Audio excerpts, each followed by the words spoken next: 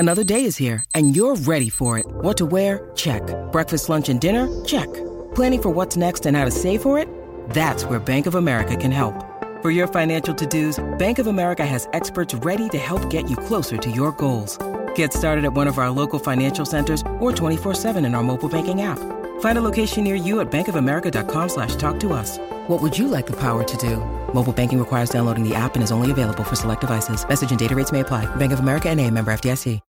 When you need mealtime inspiration, it's worth shopping Kroger, where you'll find over 30,000 mouth-watering choices that excite your inner foodie. And no matter what tasty choice you make, you'll enjoy our everyday low prices, plus extra ways to save, like digital coupons worth over $600 each week. You can also save up to $1 off per gallon at the pump with fuel points. More savings and more inspiring flavors make shopping Kroger worth it every time. Kroger, fresh for everyone. Fuel restrictions apply.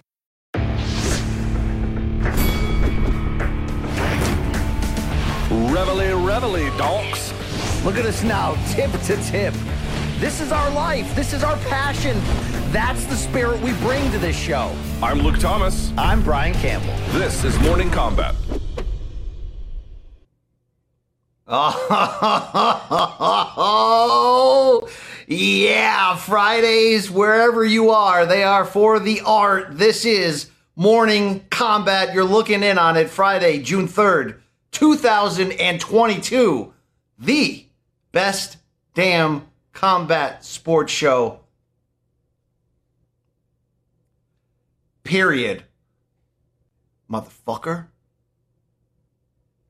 You're looking at me. My name is BC Brian Campbell. Is my skin this way, or is it the lighting of my hotel rig? That's up to you to decide, but I did get the late bat phone call on location in Minneapolis this weekend for Saturday Night Showtime boxing card. We'll get to that in a little bit, but you don't come here for me, right? You stay here for me. You get in the door because of my co-host, that guy next to me, the best damn non-fighting fight analyst in the game today.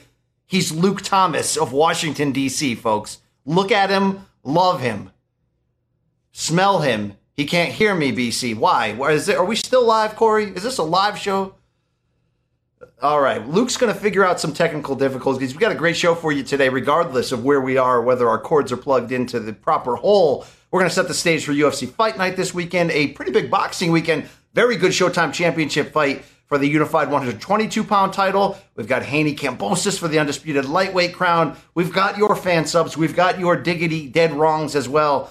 And you got your boy BC checking out the Twin Cities, okay? Yes, I'm going to be the in-ring interviewer filling in for Jim Gray on Saturday's Showtime doubleheader, 9 p.m. Eastern. Don't be afraid to check that out only on Showtime. You're going to check out the replay of last weekend's Tank Davis, Rolly Romero pay-per-view slugfest, and then 2-fight card for you coming at you. But this is MK. This is Morning Kombat. This is what we do here every Monday, Wednesday, and Friday. So like this video. Subscribe to what we have going on here. If it's going on in mixed martial arts, boxing, bare knuckle bonanza, you're going to hear about it on this show right here. Join our community. Shout out to our most recent guest of Room Service Diaries, unbeaten UFC welterweight Sean Brady of Philadelphia, for hooking me up with this fantastic grit guillotine shirt, okay? That's what I'm talking about. It's tight on my chubby skin, and it makes me look a little bit tough here, despite the color issues on my travel rig. But I'm coming at you live and direct. You can get 30 days free of Showtime right now, the label that pays us indeed, by going to Showtime.com. So do that. Check me out in the ring Saturday night. Get your finest Bellator MMA action and so much more. Take that plunge, pound the sand at the end after 30 days. It's up to you. But the price, you can't beat it. It is free. Also, I'm not wearing any right now, but as Luke is reconnecting, we want to remind you we have the best merch house in the business as well. So let's sell all our ads and have you go to morningcombat.store right now to pick up, I don't know, your Factory Town MMA shit, your Dead Luke's Face shit. We got a lot of shit right there, okay? If I happen to mess up and say something inappropriate, I'm sure you can even buy a Morning Kombat adult film shirt there as well. Okay, so check out that stuff going on. I love this show. I love combat sports. What a great weekend this will be. I'm fired up as heck to be a part of this. Hopefully we got Luke, who is always there for you, connecting pretty shortly. But your boy here, BC. I hear. Oh, God. Wow, he saved me from solo vamping right there. I was going to say, sorry. Luke, I've never really been to the state of Minnesota before outside of the airport. And it's is very flat, very green. I'm sure the winters will make you cry, but I'm here. I'm ready. Yeah, how are you doing, Luke? Not great, but what else is new? Is it more of mental anguish, physical, circumstantial life problems? What do you got, Luke? I'm here. I'm a willing ear. No, physically I feel great. I've got my new shoes. I've got the new Ultras Escalante 3. They have a wide toe box, as you can see, and it's zero drop. It's like a minimalist shoe, but it actually has a little bit of padding, which is great. So physically I feel pretty good. Luke, can I join the rest of America in saying, what are those, bro? I mean, I never even heard of those, So Ultras are shoe. So here's the problem. If you go from like wearing like Nikes or Adidas, right? Folks don't realize this. What you're really paying for is the fashion design in them. Because if you buy barefoot minimalist shoes, they actually are better for your feet, but they look like shit, right? They look terrible. So Ultras are a designed running shoe where it gives you a little bit of padding and it looks kind of normal, but it gives you some of the benefits of having a wide toe box so your toes can splay, and then it's zero drop, so your heel is not higher than your toes, which is an unnatural position for your feet to be in. To answer the question, my feet feel great. I feel pretty good that way, but the rest of my life is in shambles. So what do you do? Yeah, absolutely. Wide toe box is a condition most adult film stars end up with at the end of their long careers, Luke. But hopefully you can continue to walk through that on the streets of D.C. Luke, I'm a few weeks away from bringing my family to D.C., so I look forward to hugs and hand pounds, catching up with Vio. Hopefully she won't be afraid of Uncle Gringo in person. I'm looking forward to it, all right? She's getting nicer to strangers as she gets older, so I think she'll be okay. All right. I did have Jake the Snake, the documentarian, Jake von Amsterdam in my house yesterday. Luke, fantastic times, bro. Or 2 days ago, excuse me. We had the drone camera out. Hey. We went to the factory town. It was great. Two important questions. One, did your wife go on camera? My wife refused to go on camera, but she was very nice to Jake and had some nice conversation. Jake let my dogs jump all over him and make out with him. It was great. I asked my kids if they wanted to be on camera. They said no. So it was okay. It was very heavy on animals and me. And now, did you do a full cribs tour or just man cave tour? We did a man cave tour. We did like a front yard tour. We went back to the stompings of the factory town Nuggets of Connecticut, did a little tour there. So it should be a nice little bonus on episode 7 of our great documentary series that's still in post-production or current production at the minute. Yeah, my wife, so we split the difference here a little bit. I didn't get a chance to show him around town, so I don't really have any of those. And I didn't show him anything other than my studio. However, my wife did speak on camera, so you'll get to see that, I guess. I was told you had distinct rules, Luke. These rooms are off limits. These people in my house are off limits, which I respect, That is actually very true. I had very, very clear and precise rules. He's not lying. You're like, this is the champagne room. You know what goes on in there. We don't film in there, but, this is where I keep my land Jaeger. Yes, yeah, exactly. This is where I churn it and mix it with my special ingredient called man sauce. Yes, thank you to Aaron from Washington. Speaking of that, Luke, if anyone is looking to make their travel plans for this July, we will. If you haven't heard, 1,000% Beyond the Ground at UFC 276, International Fight Week, 4th of July weekend. So if you want to come on down for a great set of UFC fights, meet the MK boys. We're going to literally be on the ground because we don't have a set. I mean, there's some of that's still being worked out whether we're actually wanted there, but we will be there, Luke. We will be doing a live post-weigh-in Friday show the day before UFC 276. Luke, it's going to be right. Can I say this? Am I not allowed to announce this? Ooh, I don't know if you can say it or not, but here, let me say it this way. If you go to the weigh-ins at the T-Mobile Arena, what we can say is, I don't want to give away the location right now because we haven't. I don't think we've fully locked it in, but we are going to be at a place right by the T-Mobile Arena. So after the weigh-ins are over, we'll give you more details when we get closer, but we're going to be right by the T-Mobile Arena. Get your beers, go watch the weigh-ins, and then come hang out with me and BC right near there. And look, I'm sure it's going to be 113 degrees in the desert, so you should probably you should prepare for that. But what are you going to get during a live show? BC and LT off the rails, maybe a live Wheel of Death. How about in-person DMs from Donks? Come on camera, say your piece. We'll have our security guard, Mikey Moormile, pat everybody down just in case, Luke. All right. Yo, do you know who just retweeted our video suggesting Butterbean should fight Jake Paul? Please tell me it's Butterbean. It's not, but it's pretty close. It was the referee in Butterbean versus Bart Gunn. Vinny Pazienza himself has retweeted it. Dude, what I'm thinking of some like fun, curious room service diaries, potentially episodes. What if we put Vinny Paz and Vinny Paz on the same couch for RSD? Dude, that would be amazing. The two Vinny Paz. Well, one is Vinny Pazienza and one is just Vinny Paz, but yes. That'd be awesome. That was a non-COVID cough right there. So thank you very much. Luke, let's get into it unless you got any other ads you want to sell. I know our potential Delta 8 sponsorships are still in legal at the moment. So. Just one question about clarification here. Did you see Top Gun yet?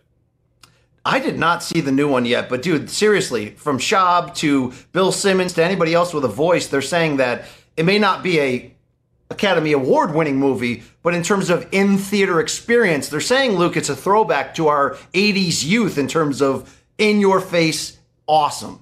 So I'm taking my wife as soon as this show is over to go see the new Top Gun, and it's our second date in 3 years where we could find a babysitter. So big doings around these parts. And your first not involving a firearm, so I'm happy for you guys. Luke, does your wife understand things like American culture, why the, on the surface, very cheesy original Top Gun, yet for us, I don't know about you, Luke, I saw that in the theater when I was like 7. Dude, that shit mattered. Can she get into this? So the answer is yes, but it's like there's weird pockets that didn't connect. Top Gun was one of them. She has seen Top Gun. Of course, Tom Cruise is a worldwide superstar. So yes, that's a big, she's like chomping at the bit to go see this. But the weird part is, like, some stuff just didn't make its way down there. Star Wars, it's bigger now with the kids, but her generation, like, none of them ever really watched Star Wars. So me trying to be like, no. See, it's 4, 5, 6, then it's 1, 2, 3, then it's 7, 8, 9. It doesn't. She doesn't. Yeah, no. See, I didn't get a lot of South American culture in my youth, but I did get Sábado Gigante every Saturday, Luke, which had... Sábado Gigante is still on, yeah. It had very busty women on it, so I would, bear the language barrier. And Dude, that's all of TV where anyone is speaking Spanish. It isn't from Miami all the way down. The one you really got to watch is Gordo y Flaca. So they get a fat guy and then like some woman who's like a 10 out of 10 to just be on set at all times. It's just what they do. It's amazing. Sounds like Bobby Lee and Kalila. All right, let's get into this show, Luke, if we can, by the way. Luke, real quick, does Sean Brady's shirt make me look like I have moobs? Because I'm trying to stay No, fit. but Sean Brady gave us shirts that are supposed to fit people who do push-ups, not two washed losers who wear hunting hats and are balding with their gray hair. No. Luke, real quick, too, and I know this is an extended intro and the real serious MMA fans are going to get upset, but remember Doug Christie, the shooting guard for the Sacramento Kings during the 2000s when they had that run? Do you remember he had that weird thing with his wife in the crowd where every time he would shoot and score, he'd have to do like this combination of like love taps and like speak to her in code? Do you remember that? And everyone's like, yo, bitch, you whipped. I was thinking Saturday night when I'm playing the Jim Gray role, interviewing Cool Boy Steph, Danny Roman, can I do something that only you would know that you would pick up on and feel good about us and where you're at in our relationship? You could just sort of lift your leg and pass gas, which you normally do. I could be like, can't wait for September 11th. We'll see you next time. All right, there you go. Let's edit that out in the process. All right, let's start our fantastic show. And our topic 1 looks ahead to the big MMA fight of the weekend, UFC Fight Night card. I believe it's at the Apex in Las Vegas. I do that every week without checking. But it is a heavyweight main event worth your time between two top 10 contenders when Alexander Volkov takes on Jairzinho Rosenstruik. I may have nailed that. We'll find out.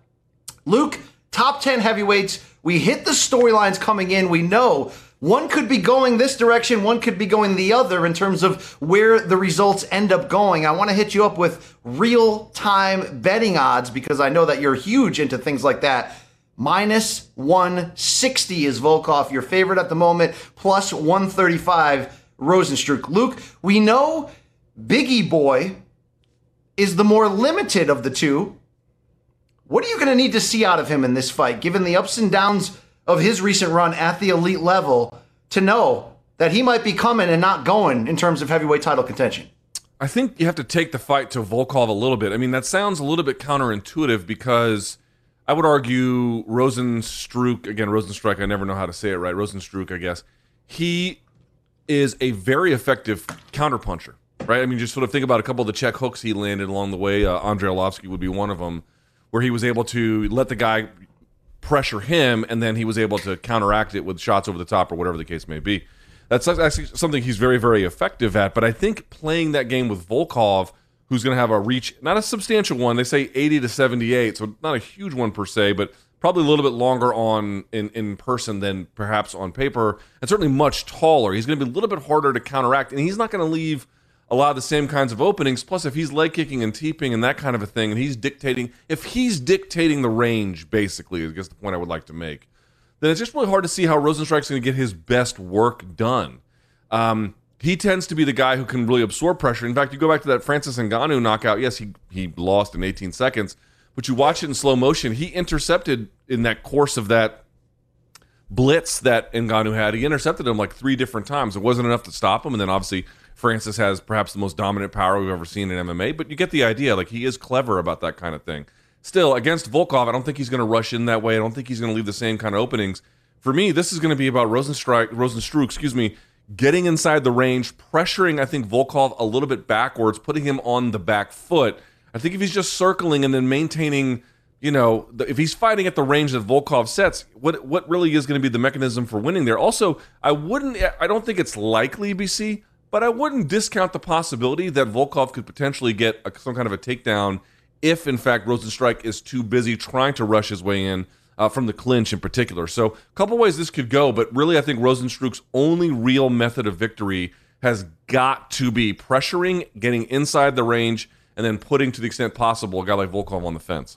Yeah, absolutely. It's a bit of an uphill battle, although those betting odds are close, given the power certainly involved in this matchup. Luke, Alexander Volkov, I have no problem saying before the loss to Aspinall, really, I thought he was coming on. Luckily at heavyweight, luckily in the sport of MMA, a loss here doesn't fully derail you. Sometimes it can be a good teaching moment. If you're Team Volkov and you're going back to the tape, and how quickly Tom Aspinall figured out the lane to take Volkov down and then seemed to get him into that submission like that, and the fight was over. What do you think Team Volkov can do to learn from that outing, Luke? Because when you think of Volkov, you certainly think of kickboxing, of distance, of heavy striking, of that sneaky ground game. I mean, look, if he's going to take you down and work in top position, he has the strength and the size to give you some issues. How does he grow from that defeat to make sure it doesn't happen again? Aspinall is just such a different beast. Younger, faster, better. I don't know that they need to Volkov's a veteran at this point, right? He's been around a long time. What's his record? 34-10. I mean, this dude is not new to this whatsoever. It's, I think, about this time when you're this experienced and you have certain set of unique physical advantages in the way that Volkov does, or at least certainly unique, dimensions. I think it's just about sort of making sure you know how to apply them here correctly. I don't think it's so much about trying to overcorrect what Aspinall did. Like, if he was going from Aspinall to Gane, which we already know he fought Gane, but I'm saying if that was the order, well, then there might be a little bit more, I think, consideration about the lessons of the Aspinall loss. But Aspinall Rosenstruik can't do what Aspinall does, at least not in that particular way. I mean, perhaps on the feet he's a little bit better at this stage anyway. But in that well-rounded, explosive, takedown-finding kind of opportunity, he's not that guy. And so while you don't want to utterly dismiss the possibility that he could try that, that's really probably not where the fight's going to be won and lost. To me, this is getting back to asking Volkov and him and his team, getting, okay, what do we do best, and under what conditions do we do that? It just so happens that those conditions, sort of distance striking, to the extent a little bit of the clinch, that's a lot of the same places where Rosenstruik has potentially struggled a little bit. So what I would say is it's about being careful. It's about making good decisions. It's about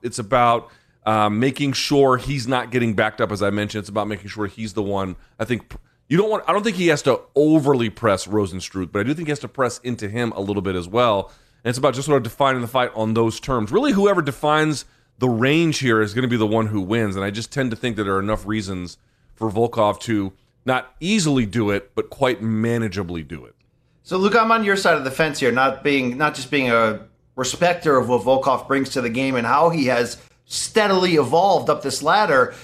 But does that mean on the flip side, I'm becoming a high-level critic of what Rosenstruik's UBL or upper bound limits actually can be? Yes, Luke, to me, these odds are way too close. Now, heavyweights, you often see the odds closer than the necessary skill disparity is because of the one-punch factor. We all get that.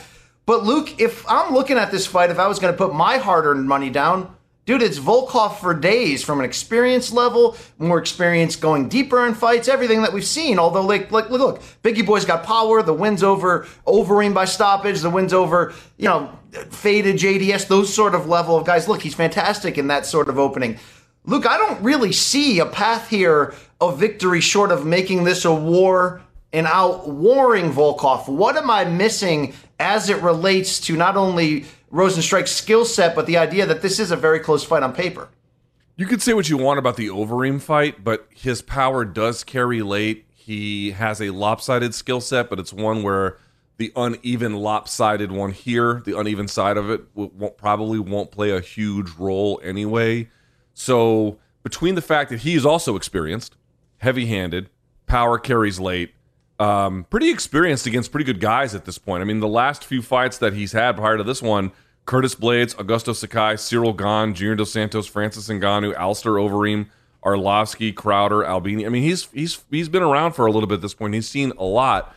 I think it's just about having a different kind of mentality for this one. I think a lot of times he's been patient to a fault. You can't be that here. And again, if you're patient against Overeem because you're worried about the takedown, that's one thing. If you're patient against Gane because he's so good at sticking and moving, that's another. Volkov is more stationary than I think either of them, and Volkov is probably not a takedown threat. So if you're Rosenstruik, you might be saying, okay, he's tall, he's lanky, he's experienced as well, he's got a lot of problems that he poses, but there are a lot of ways in which, like even in the Curtis Blades fight, they showed him jabbing, but Curtis Blades got a takedown in each of those fights and was able to use it, or each of the rounds anyway, and was able to use it each one for more than a minute, in certain cases more than 3 minutes of control time. That's probably not something you have to really worry about with Volkov. It could happen, but not likely. And so for those reasons, you at least have a striking affair on your hands. That keeps you in the ball game. That keeps you in the ball game in a pretty significant way. It's just really about having a more take the fight by the scruff of the neck attitude. Yes. I think he's been a little bit kind of hanging back. You hang back against Volkov, and you're going to watch minute after minute go by, and you're not going to win. Absolutely. No question about it. His ability to control distance at the highest level is certainly on point. He's a heavy striker. I like a lot about what Volkov brings to the game. Luke, it's number 8 versus number 7 in the top 10 of the heavyweight rankings. Do you have an idea what's tangibly at stake in terms of what could be next for the winner? Both of these guys are, you know as well as I do, they've both kind of lost to like the really, really good ones. Less so Volkov, but they're pretty close in that way. I think this is just about who can maintain. I'm not sure what you said their rankings position. I didn't hear it quite clearly. 8 and 7. 8 and 7. Yeah, this is the guy who wants to remain either in the top 5 or just outside of it, versus a guy who will remain outside the top 10 or barely in it. It's really about like that 1 to 5, or 1 to 5, I should say, 6 to 10, 11 to 15, 7 segmentation. That's really kind of what this is about, because they're both not necessarily the youngest people, but they're not so over the hill in that regard either, at least relative to many of their peers. Not Gane and Aspinall notwithstanding, but they've both, obviously advanced past them. I think this is just about maintaining a little bit more relevancy in the top of the division versus in that second or third part of the top 15. Not a whole lot more than that. But I would say, however, if you're Rosenstruik, this might be his best win in the UFC if he gets it, right? Like, we're going over his wins here. He has wins over Sakai, JDS, but that was a very diminished JDS. The Overeem win would be a very good win, but it's super controversial because he was losing every part of that, and you could say that the fight shouldn't have been stopped. So it's somewhat controversial. And then Arlovsky, Crowder, and Albini. Really, if he were, I'll put it this way, BC, if he were to beat Volkov in a way without controversy, like you just cleanly won it, whatever that would mean, that would be his best win. Because the one against Overeem, again, I'm not going to say fluky, but if they fought again, I'd pick Overeem to win. I agree with you. When we talk about who's coming or going, this is a big moment for Biggie Boy in my eyes in terms of, look, this would be the biggest win of his career, as you mentioned. It would catapult him into the top 5. He'd be looking at only big names from here on out. Yet on the flip side, Luke, a loss here would further cement the idea that there is a very firm ceiling in terms of Rosenstruik when it comes to fighting diminished names or B- level talent, and when it comes to stepping up to a higher level. So we're going to need to see the aggression you're talked about to give himself the best chance to win, which means getting inside, leaving no doubt, letting those hands and feet go. But at the same time, do we need to see more craft out of Rosenstruik? Do we need to see more so glad setup? You brought this up. Yes. Dude, this is what I get back to all the time. It's like everyone's, you got to be well-rounded. Yes, you do have to be well-rounded. You have to be well-rounded enough where, I've always said this, people are like, what's the right proportion of skills? I believe to be the very best at MMA, you should have one particular dimension where you are excellent at. But the reality is about winning at this level, unless you are so excellent at it, like Izzy, right? Izzy is so good at striking and so good at managing the fight on those terms that he can kind of get away with it, at least for now. We'll see how long this goes. But for a lot of other people who are not Israel Adesanya, you have to really think about, okay, you have, in case of Rosenstruik, right? He had a kickboxing background. We know he can do that. But if the fight doesn't come to you on those terms in the way that you want it to, what else can you do? Can you find a way to go for takedowns? And if you even can't get the takedown, can you find your way to the back and then threaten him against the fence line, where, by finding these sort of alternative positions? Or is it just, I have to stand apart for you, and if this doesn't work, well, then that's the fight? Those are the questions that he really has to figure out here, or to answer anyway. Because what the problem with the Rosenstruik is, he is a very good striker. There should be no question about it. He's tough. He's durable. He's experienced. He's so many great things. But, what about his takedowns? What about his takedown defense? What about his submissions? What about his ability to work from the back? What about his ability to find the back? This hasn't been explored, to my knowledge, in any kind of real way at all. At all. At least Volkov, for example, has very good ground and pound, has some ability to get up, has some ability to defend himself in certain ways from the guard position, which he did against Curtis Blades and some other folks. There's at least some of that more well-roundedness. So it's really about having an ace in the hole, yes, but it's also about having, okay, what if that gets shut down? What are your other ways to actually beat other elite opposition? And to my knowledge, at this point, I don't think we've seen any of that from Rosenstruik. No, we haven't. We have not at all. So this is a big moment for him to really decide which direction his career is going. Of course, Volkov, as you mentioned, been around for a while, decorated resume. Look, he's the former Bellator heavyweight champion. He held that back in 2012, dude. I remember 10 years ago. Good Lord. He beat Rich Hale for the vacant crown. To the point you just asked about, he got taken down a lot. I don't know if it was when he lost the belt or exactly how it went, but dude, he had terrible takedown defense back then. And now it's, is it the best part of his game? No, it's still a little bit difficult for him, but it's way, way better. Plus, other forms of his striking have come to life in ways that it didn't exist before. He's massively improved from then. It's like with Rosenstruik, he's obviously talented, but what are the other ways you can reliably say he can find a way to finish? I don't know. I don't know at all either. So when we go to the prediction, Luke, I like the Alexander Volkov. Do you like him by stoppage?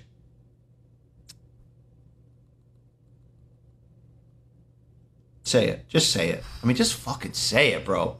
You know what I mean? Take those big stacks you're hiding in those man pants of yours. Actually, you know what? I have slept on him a little bit, and not in terms of winning and losing, but his ability to put people away. Yeah, I think he will. Yes, I will say that he will. Mm-hmm.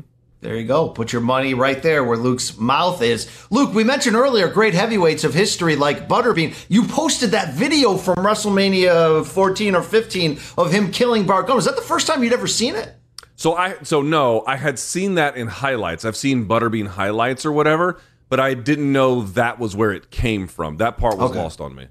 And of course, 50,000 people followed up by tweeting at you and saying, watch the Dark Side of the Ring Vice. Yeah, which I will not do, right? Okay, I just wanted to clear that up because everyone's like, oh, look, Luke's a wrestling fan now. I was like, slow your roll there, tough guy. All right. Yeah. Luke, when we look up and down this card, this co-main event got us talking on Wednesday's storylines. It's Dan Ige. It's a featherweight matchup against Movsar Evloev, who, yes, seems to be the next foreign guy who's coming on. Luke, I believe you're going to have to expect fireworks here given the style, particularly of Ige.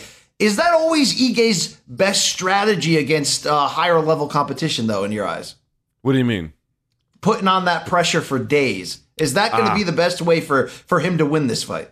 Just think about this. This is what it gets down to with Evloev or Evloev.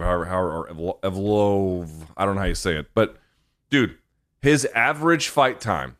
Think about this for a second. His average fight time is exactly 15 minutes. Now, why would that be the case, BC? because in all of his UFC fights against Seung Woo Choi, decision. Enrique Barzola, decision. Mike Grundy, decision. Nick Lentz, decision. Hakeem Dawodu, decision. Now, they were very, very good wins. 9 takedowns against Dawodu. 2 takedowns against Lentz. He had 0 against Mike Grundy. Mike Grundy had 6, but I guess he got reversed a bunch of times. He had 4 against Barzola, and then he had 5 against Choi. This is a guy who looks for the takedown, looks for control positions, and then rides out rounds. Now, I'm not saying he doesn't have any ground and pound or has no submission threat, but if your average fight time through 5 UFC fights is 15 minutes, you are not exactly a devastating finisher at this point. So what I would say if you're Dan Ige is, it's a 3-round fight, so you don't have a lot of time to mess around. I do think he has to put some kind of pressure on Evloev, because if he doesn't, he's going to get backed up, and he gets backed up again. Like, remember about takedowns. Someone wrote me an email about it recently. I was like, how does Khabib always get these guys to the fence? Because even if he's shot in the middle of the cage and it got stuffed, he doesn't care. All he has to do at that point is then use your stuffing of it to grab a whizzer, some kind of body lock, whatever he needs, anything to then just drive you into the fence. And once he drives you into the fence, it's a brand new ball game. Game over at that point, and he can do whatever he wants. Evloev has a very different game in a lot of important respects, but he can do a similar kind of thing. So the real estate of this fight is extremely important. I do think you're right. The aggressiveness of Dan Ige, I think it has to be there, but it's got to be real careful, real measured. He's got to get into places, out of places very quickly. And I think he's got to put a jab in the face of Evloev. He's got to really push him back. He's got to really put he has to make him really reconsider establishing any kind of takedown threat or trying to close the distance. And without that, it's hard to see exactly how he wins, because Dan Ige is very, very talented and is a submission threat. By the way, that's another component we should talk about. To what extent could Dan Ige go for some kind of submission from guard or whatever, and thereby cause a scramble getting back on the feet? As it stands on the feet, I think Dan Ige is much better. In terms of submissions, I think Dan Ige is much better. When it comes to control positions, Evloev is going to be much better. It is about denying him those conditions, breaking the hands, getting up, creating separation, making sure that there is separation between them, because otherwise it's going to be a long night. No, I agree with you. And when we talk about these betting odds, they are pretty damn wide at the moment in favor of Evloev. As we speak, Luke, we're looking at minus 420, the favorite. Dan Ige plus 330. Luke, Ige, we've established, has lost 3 out of 4 against, albeit very stud competition. He's ranked 10th coming into this fight in the featherweight division. Evloev ranked 13th. Is it a similar story in this co-main event to how I laid out in your eyes Jairzinho and the coming or going idea? Is this a must-win fight for Dan Ige to be looked at as a potential elite foe, as opposed to the potential of 4 losses in 5 fights looked at more as a gatekeeper? Yeah, it is. I think Dan Ige is very talented. I think he's come a long way. I have a lot of respect for his journey. I have a lot of respect for the work he puts in, and I like his game a lot. It's exciting. He can punch. He's black belt in jiu-jitsu, and he can wrestle, to be clear. It's and just a motor, Luke. Yeah, he's got a motor. He's got a good gas tank, too. And he's durable. He can take a shot as well. Like, there's a lot to like about Dan Ige's game, but the problem is he keeps going up against these guys who have, as I mentioned before, they're well-rounded, like Calvin Kattar, but what's his ace in the hole? The dude can box. You go to Korean Zombie, similar kind of thing. I mean, he's a little more well-rounded in that sense, but these guys all have a few abilities that are really next level, and I think for Dan Ige, while he is very good, to beat a guy like this dude, he's going to have one of those next-level performances on the back of some kind of real next-level skill. It's going to be... I just don't see how you beat a guy this very dialed in and specific without that. No doubt about it. That's why I sort of opened saying, like, look, Ige sets a high pace. He's aggressive, but this is must-win territory. So I don't think just being more aggressive will ultimately be the answer to this. I do have some concerns of whether his power and ability to finish fights really works on the high end. So we're going to need to see some craft, the mixture of a ground, or I don't know. I don't know. Do you want to? I don't know if you want to go to the ground against this guy, Luke. No. I mean, I guess. Well, I would say this. If Ige wanted to initiate it, because by the way, he does have some decent takedowns. Let's be very clear about that. If he wanted to initiate it, particularly against the fence line, and then kind of allow Evloev to stand and then fucking drill him on the stand-up, which you kind of see a lot of guys do a lot of times, that could be very, very beneficial for him. So actually, it's just, you just don't, For guys like that who have a very specific way of fighting, or at least I should say a very specific way of winning, because I'm not being fair to how well-rounded Evloev is, but to guys who have a very specific way of winning ultimately, dude, you have to deprive them of that. You have to deprive them of that. If you are fighting on those terms, eventually they will just get their way. So what you have to do is figure out a way to like, what are all the different ways you could deny them the oxygen that they need for that fire? One of those might be is, yes, good footwork, separation, key jab. Dude, take his ass down like a blast double where there's not like a possibility of reversal. All he's really looking for is getting away. I don't mean like some kind of scramble that goes on forever where, the better wrestler is going to win over time. I mean like some kind of in-your-face, bam moment. Something like that. Yeah, that absolutely could shake him up, cause certain damage, and make Evloev think twice about things. Just think about it. If he can set up his shots and he can at least get to you, it's probably going to be a bad day. So what are all the ways in which you can deny him that? That's it. I'm a big fan of this fight, big fan of what we're going to learn from it. Really, mostly separate from the Ige storyline is Evloev at 15-0 from Russia, that next in line of that group of foreign hammers, typically from Russia or even more specifically Dagestan, who across really all of MMA, in any promotion you look at it, PFL, Bellator, UFC, Luke, they're coming on. Is he going to be, come Saturday night, a guy we're talking about in that same category as Islam Makhachev, as your boy from Kazakhstan, Shavkat Rakhmonov? What about Shavkat Rakhmonov? I'm talking about the Russian hammers or extended Russian area hammers who seem to be coming the F on in elite MMA. Will we be talking about Evloev on that level come Saturday night? Well, the thing is, Rakhmonov is a very, very talented finisher.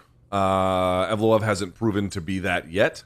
By the way, do you see how protective you were? You were like, "What are you saying about Rakhmonov?" It was almost like I had, mentioned, like insulted, Colombians or something. You're like, no, yeah. I just didn't quite understand the question. But yes, I mean, like to your point, like we obviously know that these guys from that whole area of the world are the existing wave, and how long that's going to go on, probably for a while.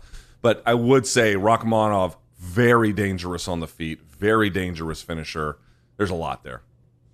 All right.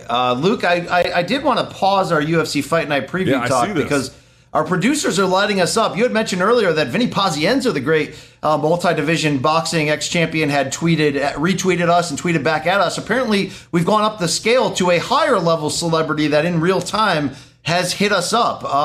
Now I'm being told he deleted the tweet already. Oh, we have the receipts. Let's go to let's go to it here. Let's see what Corey and Gaff have for us.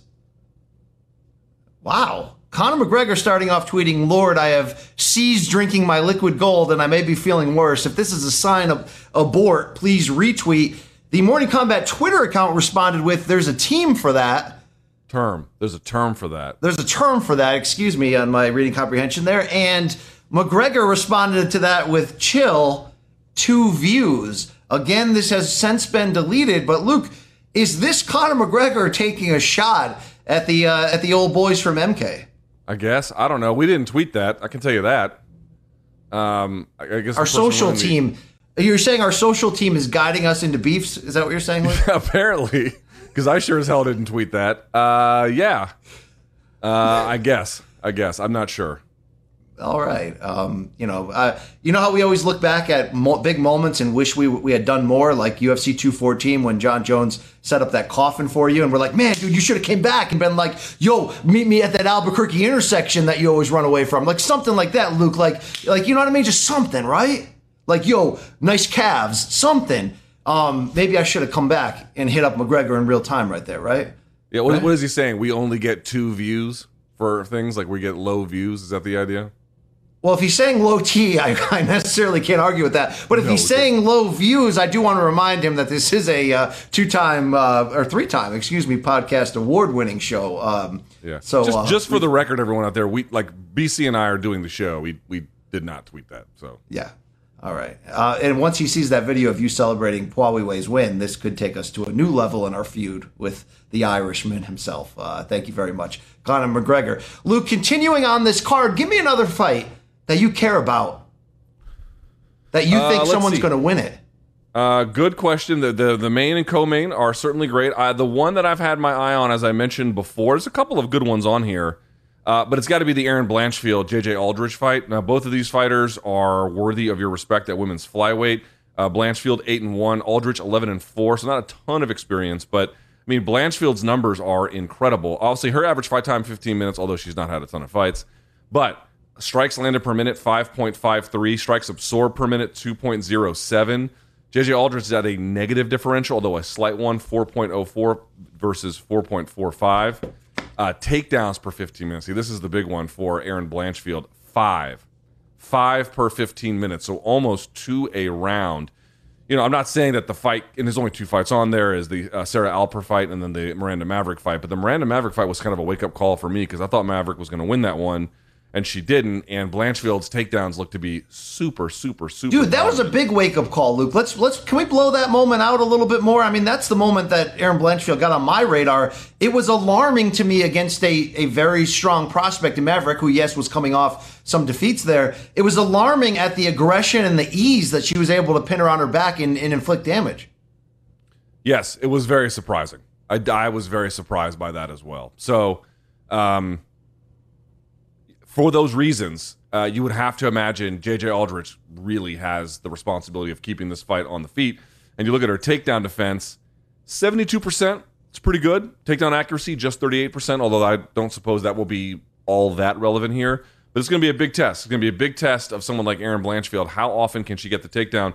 And just to be clear about it, against Maverick, she got 7 takedowns out of an attempted 8. That is obviously extremely good. In the case of Sarah Alper, she got 3 of 3. So she's barely missed on these. Someone like JJ Aldrich is very talented, certainly more experienced than her.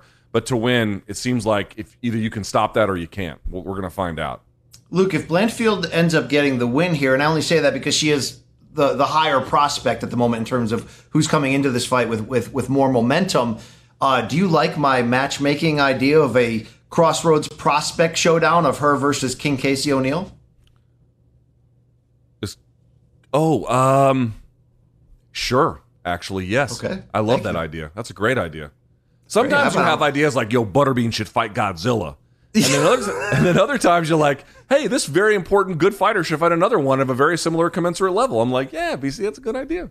All right, minus 500 is Blanchfield, your betting favorite, just for the record. Our friends at Caesars, plus 380 Aldrich. Luke, I told you about that sloppy Super Bowl that I'm into. I don't need to tell you anymore. It could be a loser leaves town match for the winner and the loser when Felice Herrig and Karolina Kowalkiewicz have a rematch from the 2018 split decision. If you're wondering on the odds on that, it's close. Minus 125 for the 37-year-old Herrig, plus 105 for the 36-year-old Kowalkiewicz. No one cares about your prediction on that. But Luke, do you care about the rumbling that came out of this main card opener? It's a light heavyweight bout pairing Alonzo Menafield against Askar Mozharov. And it's Luke, Askar's record came into question ahead of this. The SureDog and the other sites that track the wins and losses. Apparently there was research done. They went back and realized that he was given 5 too many wins and 5 too fewer losses. Or did you see this fiasco? Do you care at all, Luke?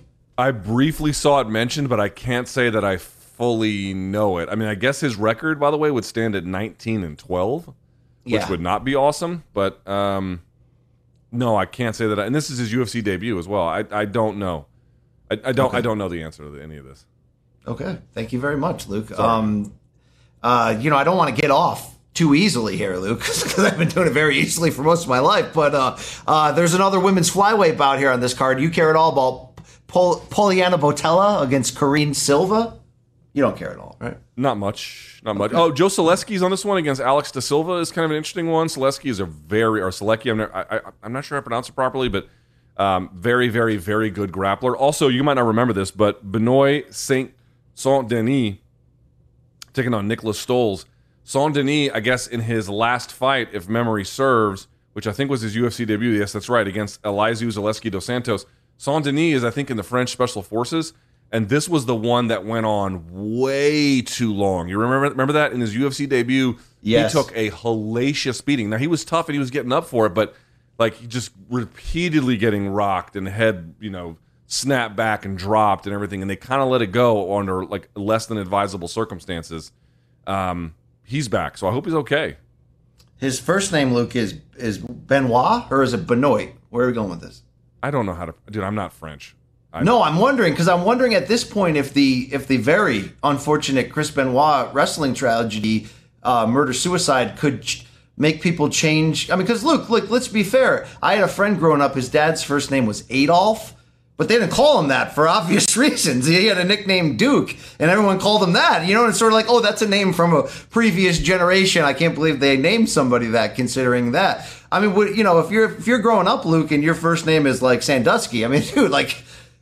You might want to call yourself Sonny or something after that, right? I mean, like, you know what I'm saying, Luke? No, you're not with me on this journey, right? So, in other words, you're like, if I have a son, I shouldn't name him Adolf Sandusky? Is that what you're saying? I mean, you get my point, Luke. I wonder if people, since that tragedy, have rethought that. Maybe we'll call him Benny, okay? Benny St. Dennis will be back on the card this weekend. All right, Luke, I'm going to wrap up the MMA portion of there. Let's go to the boxing. Topic 2 takes us where I am, Minneapolis, Luke, and the legendary Minneapolis Armory will be the host this Saturday for a Showtime doubleheader. It starts at 9 p.m. Eastern. You're going to get the replay of Tank Davis versus Rolly Romero. And Luke, the reports coming in is that pay-per-view produced 275,000 buys, which would be the highest of Tank's 4 fights thus far while building his pay-per-view brand. And, of course, setting, box office records at Barclays. You're going to get that one. Then you're going to get this doubleheader, and it's for the 122-pound unified title when Stephen Fulton Jr., unbeaten from Philadelphia, brings his pair of titles fresh off that Fight of the Year victory over Brandon Figueroa last fall, taking on the former unified king himself in Danny Roman. And Luke, to the fans that don't know, Danny Roman's very understated, polite, Mexican-American, grew up in California, not a big quote.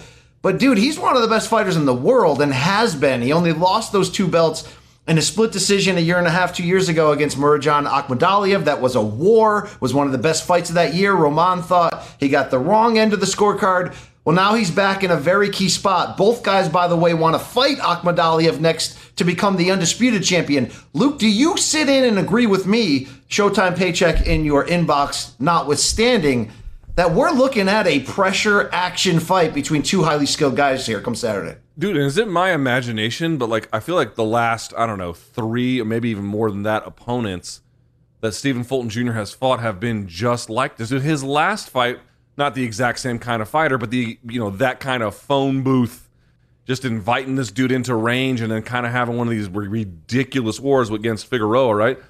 I mean, just insane what this dude was doing and insane how he was able to deal with it. Like, he's been dealing with a similar, this type of fighter for a while. And here's the crazy part. It's like, okay, if they fought at range, I just don't see any way Roman wins. I really don't. I cannot imagine him outboxing at range Fulton Jr. But what about to the body, Luke? Roman does go to the body very well. Dude, Figueroa goes to the body. What did that do for him? The thing I'll say is this. Inside, Roman has a chance. But the reason why I'm even skeptical of his chances, although I want to be clear about this, skeptical in the sense of win or lose, what do you pick? I pick Fulton, but not skeptical in the sense that I do think that Fulton's going to have to very much work for it. It's just the thing is this, BC. It's like, dude, we have seen Fulton Jr. invite people who fight like this into their own range where they're the most comfortable, and he still wins. Now, maybe he's playing with fire that way, and he shouldn't do that. But every time he's done it to this point, he's won. Why would Roman be different? That, to me, is an answer that I don't have. So on the surface, I think you're right. And I think that's why you see the betting odds coming in here, which seem really wide because it tends to be that way in boxing compared to MMA. Minus 600, your betting favorite, Cool Boy Steph. And I believe we're looking at a plus 425, Danny Roman. But, Luke, we are expecting it to be insanely competitive here. The whole point you're trying to make is this guy's bringing a style in which Cool Boy Steph has proven time and again on the elite level, including last year when he could have been your fighter of the year if it wasn't for the run Canelo had. Beats Angelo Leo in a war to win the title, and then, as you mentioned, is willing to go punch for punch with Brandon Figueroa at close range in the area Figueroa shines, and came away with a very close and disputed decision. But Is it dangerous for Cool Boy Steph? Yes. It's going to bring on more accumulated damage down the stretch of his career, but he's from Philly. He's about that. But Luke, him showing that commitment to fighting inside when needed and the skill to do so without taking too much damage. I mean, that is why he suddenly was in the Fighter of the Year conversation. That's why he's your unified champion. He's just a tough guy to beat because we've seen previous fights in which Fulton did much more boxing. I mean, he doesn't have a ton of knockouts on his resume up to this point. He can handle himself, but it's almost like Jermell Charlo a couple weeks ago going into Brian Castano's kitchen and saying, I might be able to outbox you.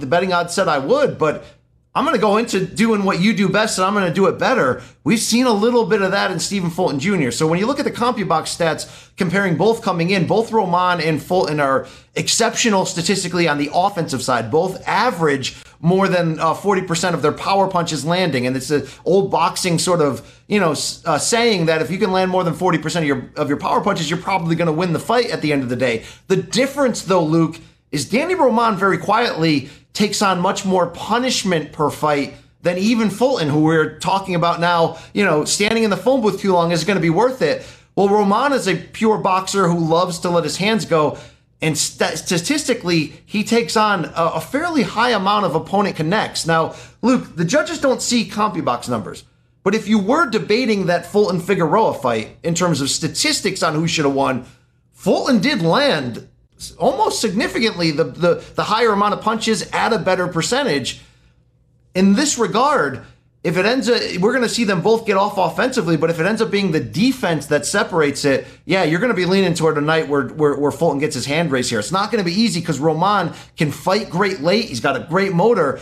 But sometimes I think Danny Roman is a little bit too aggressive to a fault, Luke, and that's where you can open up to somebody who's so precise with, counter shots and being able to let go of power shots inside with high skill and technique for Fulton. I think you're right, Luke. If this thing heats up over the second half, which history tells you it will, may heat up off the start for all we know, Fulton just a little bit cleaner on both his offense, but specifically his defense. That could be the difference at the end of the day. Yeah, we go back to the same conversation, or at least a similar one, different sport. But it's like, do you have different ways to win if one way is taken away from you? Now, maybe Fulton Jr. could stick behind the jab and just win that way. But let's just say that that's not in the cards, that Roman would find his way in. Can you win another way? Yeah, it turns out he can win another way and has proven it. So Roman is going to have to really have a clever game plan. He's going to have to be hard charging. And I'll also say this, BC.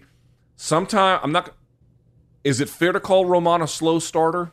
Because here's the thing I'm a little bit worried about. Some of the tape I've seen on him, he kind of gets cooking towards the middle portion, an early middle portion of a fight. Dude, you give up 3, 4, 5 rounds or whatever it ends up being to Fulton Jr., and then you have to win on the back stretch. That's going to be hard to do. Luke, he's, at the moment, Stephen Fulton Jr., despite the great 2019, not getting pound-for-pound votes on my list or really any I'm seeing. Do you think this fight, if he's victorious Saturday night, and of course we're going to want to set up the 4-belt undisputed fight with Akhmadaliev, but do you think this could be the fight that gets Fulton the kind of recognition that, like, finally Jermell's getting, that Gervonta, I think, is a little bit behind, maybe because of the matchmaking I'm getting? There's no question on the matchmaking side for Stephen Fulton Jr. I don't know. I feel like these weight classes where you're below 130, you got to do a lot to make some noise. This is the kind of win that would certainly solidify his place among boxing hardcores. I don't see it as anything more than that. It sounds like I'm disrespecting it. I don't mean it that way. I just mean to say, like, do I see this as a catalyst for a broader appreciation for Fulton? Probably incrementally, but not substantively. Yeah. The good news is that this division's hot. Showtime in PBC, in their silo in terms of rights, has almost everybody of note except for Akhmadaliev. I know, though, that everybody wants to make that fight happen, but, we've seen it in the past year plus as shout out to Showtime for committing to this division, whether it's Luis Neri, Danny Roman, whether it's Figueroa, whether it's these two. We're making elite top-level fun fights every single time out. This would be a very big win for Fulton if he gets it, and for Roman, it's right back where he felt he should have been all along, getting the wrong end of that split decision against Akhmadaliev, and would be right there on the doorstep of trying to get a rematch, which would be definitely must-see on the same regard. But Fulton's coming on. He's a little bit younger, Hasn't been through the wars as much. He's certainly your favorite for a reason. I like him at the end of the day, Luke, to get a unanimous, competitive and close, but no dispute, clean decision here. What say you? Yeah, I think Fulton Jr. gets a decision here. I think he looks good. Probably is going to lose maybe 4 rounds, maybe something like that. But in the end, you're just going to know like one guy just did better work. And again, pay attention to how long it takes for Roman to get inside. Now, I'll be amazed. Maybe Fulton Jr. starts the fight and then just invites him from round 1 on the inside. That would be a bit of a gift to Roman. That might change the equation a little bit. But I'll say this. If Roman is slow to get into the kind of range where he does his best work, that inside fighting, I have a very hard time seeing how he wins. I'm going to lean towards Fulton Jr. here.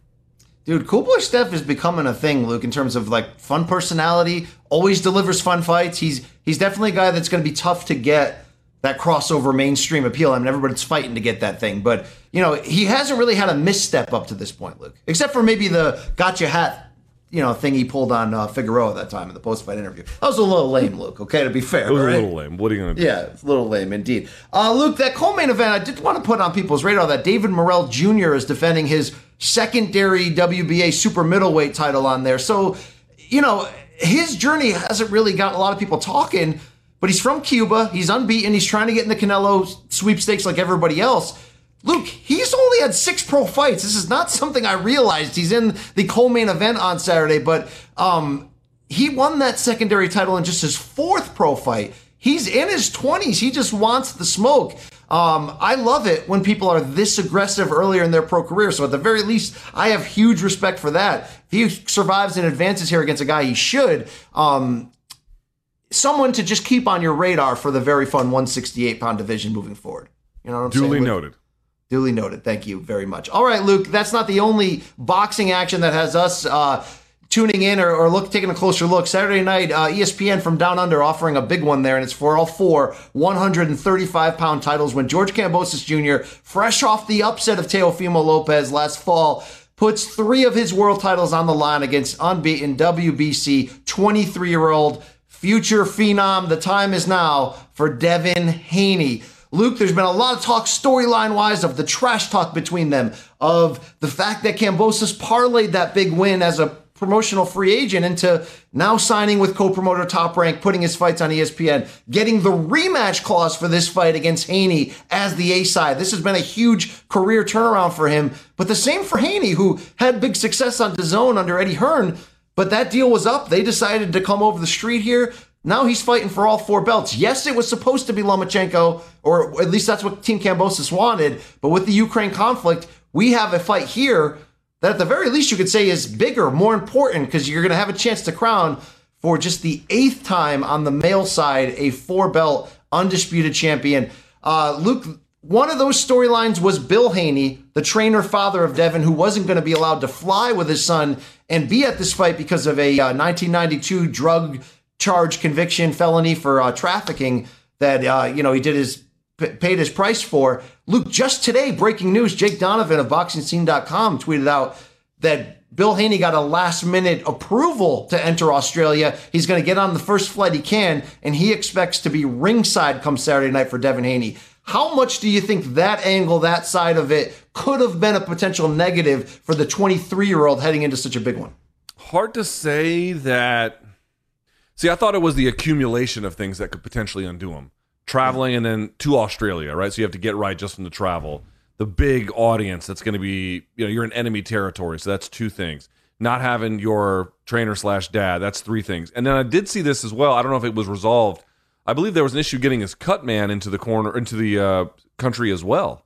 I don't know if they've resolved that or not, but you just thought, man, the accumulation of those things really kind of favors George Kambosos. And then you add in what the odds already are, you're like, I don't know, man, this is a tough fight for Haney. So what I would say is it somewhat restores the competitive balance perhaps a little bit. If you're going to be in enemy territory and travel, having someone like that in your corner would be not just a benefit, but it's sort of able you to do your best boxing, something like that. But I still see this as a highly competitive, frankly, somewhat mystifying fight, to be quite honest with you. Dude, Bad Left Hook, Scott Christ, who runs that website, had a really phenomenal post yesterday where he kind of admitted, like we all have to admit, we had to eat crow. Like we just didn't see Kambosos coming against Lopez. We had all kind of heard that Lopez was a bit of a basket case. heading into that fight, but then, Kambosos did things that we didn't see possible. So I think we have to have some humility about that. But dude, like, there is something to be said for, like, why did so many people not see Kambosos coming? The 2 wins he had before that, BC, were Mickey Bay and Lee Selby, who he had split decisions with on both, and one of them, the Selby fight, was exceedingly close. I think most of the judges had a 115, 113. That very much could have gone, again, a split decision. All he needed was one more judge and a couple more rounds, and it would have been different. Here's the point I'm trying to make. It wasn't like before the Lopez fight, he was clearly showing himself to be an elite talent. And then when I listen to the words I'm saying, he clearly wasn't showing himself to be an elite talent, and he clearly hadn't beaten anyone elite. I don't know that we were wrong in the end, but we had at least some reason, I think, to be skeptical. That's all I'm saying. Absolutely. Like, I want to talk about, because a lot of people, especially from down under, who were, for their guy and said, man, you guys shit on him ahead of there. And look, to be fair, it was the customer fatigue of the purse bid, of the fight against Lopez changing networks, of it getting postponed 5 times. Trillion. By that point, you're just like, I want Teofimo to get through this mandatory and be done with it. This is ridiculous. So it's not that we would dismiss Kambosos, but those wins over Selby and Bay, who, boxing fans know those are former former champions in their own right. But look, they were on the second half of their careers. They were kind of washy. And we didn't see the same Kambosos in that fight, who fought like a warrior, a maniac against Lopez, dropped him in the first round, was overall the better fighter, the aggressor, everything like that, but then also endured big shots in the second half when Teofimo woke up a little bit. So am I then going to come into this fight, despite everything, and dismiss Kambosos again? At the end of the day, yes, I'm going to pick Haney. But before we get to that point, Luke, it's like he did it one night, but it was also a perfect storm. Like, that wasn't the best version of Teofimo. He fought a horrible game plan. Like, everything about that was in Kambosos' favor in a lot of ways. Now, as we started off with, they're also kind of in his favor now. He gets to go fight back in Australia for the first time since 2017. He gets to be the conquering hero at Marvel Stadium in Melbourne. They're expecting 50,000 plus for this outdoor venue. So, this is legit a big thing. And you have Haney being young and having to travel, and like you said, his dad running late, the cut man, all that. Maybe that at the end of the day is, to me, why the betting odds are so much closer than I think they should. And when I have this conversation, I know inevitably it's going to make people go, BC, man, why are you going to keep hating on Kambosos? It's not a hate. It's just style for style, skill for skill. Not only does Devin Haney have way more ways to win this fight, Luke, he's just better in basically every aspect of the game, short of straight-on aggression. And I'm not trying to pin Kambosos as a rowdy brawler or a reckless. Like, no, he's a skilled fighter. He gets off his combos well. But Devin Haney was like phenom from day one, and although he's shown some growing pains along the way, obviously the championship rounds against Jorge Linares when he got hit and ran and held is a big one. He's also shown you in other times, either in wide, boring victories in which he did what he had to do and didn't excite you, or times against Jojo Diaz when he did have to step in and show you what he really has. Dude, Devin Haney at 23 is the real freaking deal. If none of this matters, the travel, the dad situation, the stage, everything like that, and Haney doesn't implode because of his own vulnerabilities that haven't yet fully broken through, I don't think this should be, betting odds as close as it actually is. I respect Kambosos. Man, did he come the hard way. You and I, Luke, if we sat down and saw every detail of his journey to get here, we'd be like, damn, it reminds me of us. Like, this is how we got here too. But dude, Devin Haney is next freaking level. So Luke, as we looked at this, at the betting odds right now, Haney minus 170 your favorite, but Kambosos only a plus 140 underdog.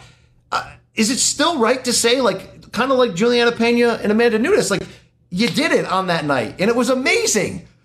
But dude, you got to do it again, because this kid, if nothing goes wrong here, he might win, 9 rounds to 3, 10 rounds to 2 here. I mean, Devin Haney is that great, Luke. Are you standing with where I'm standing on that if all things go right here, this isn't going to be a fight?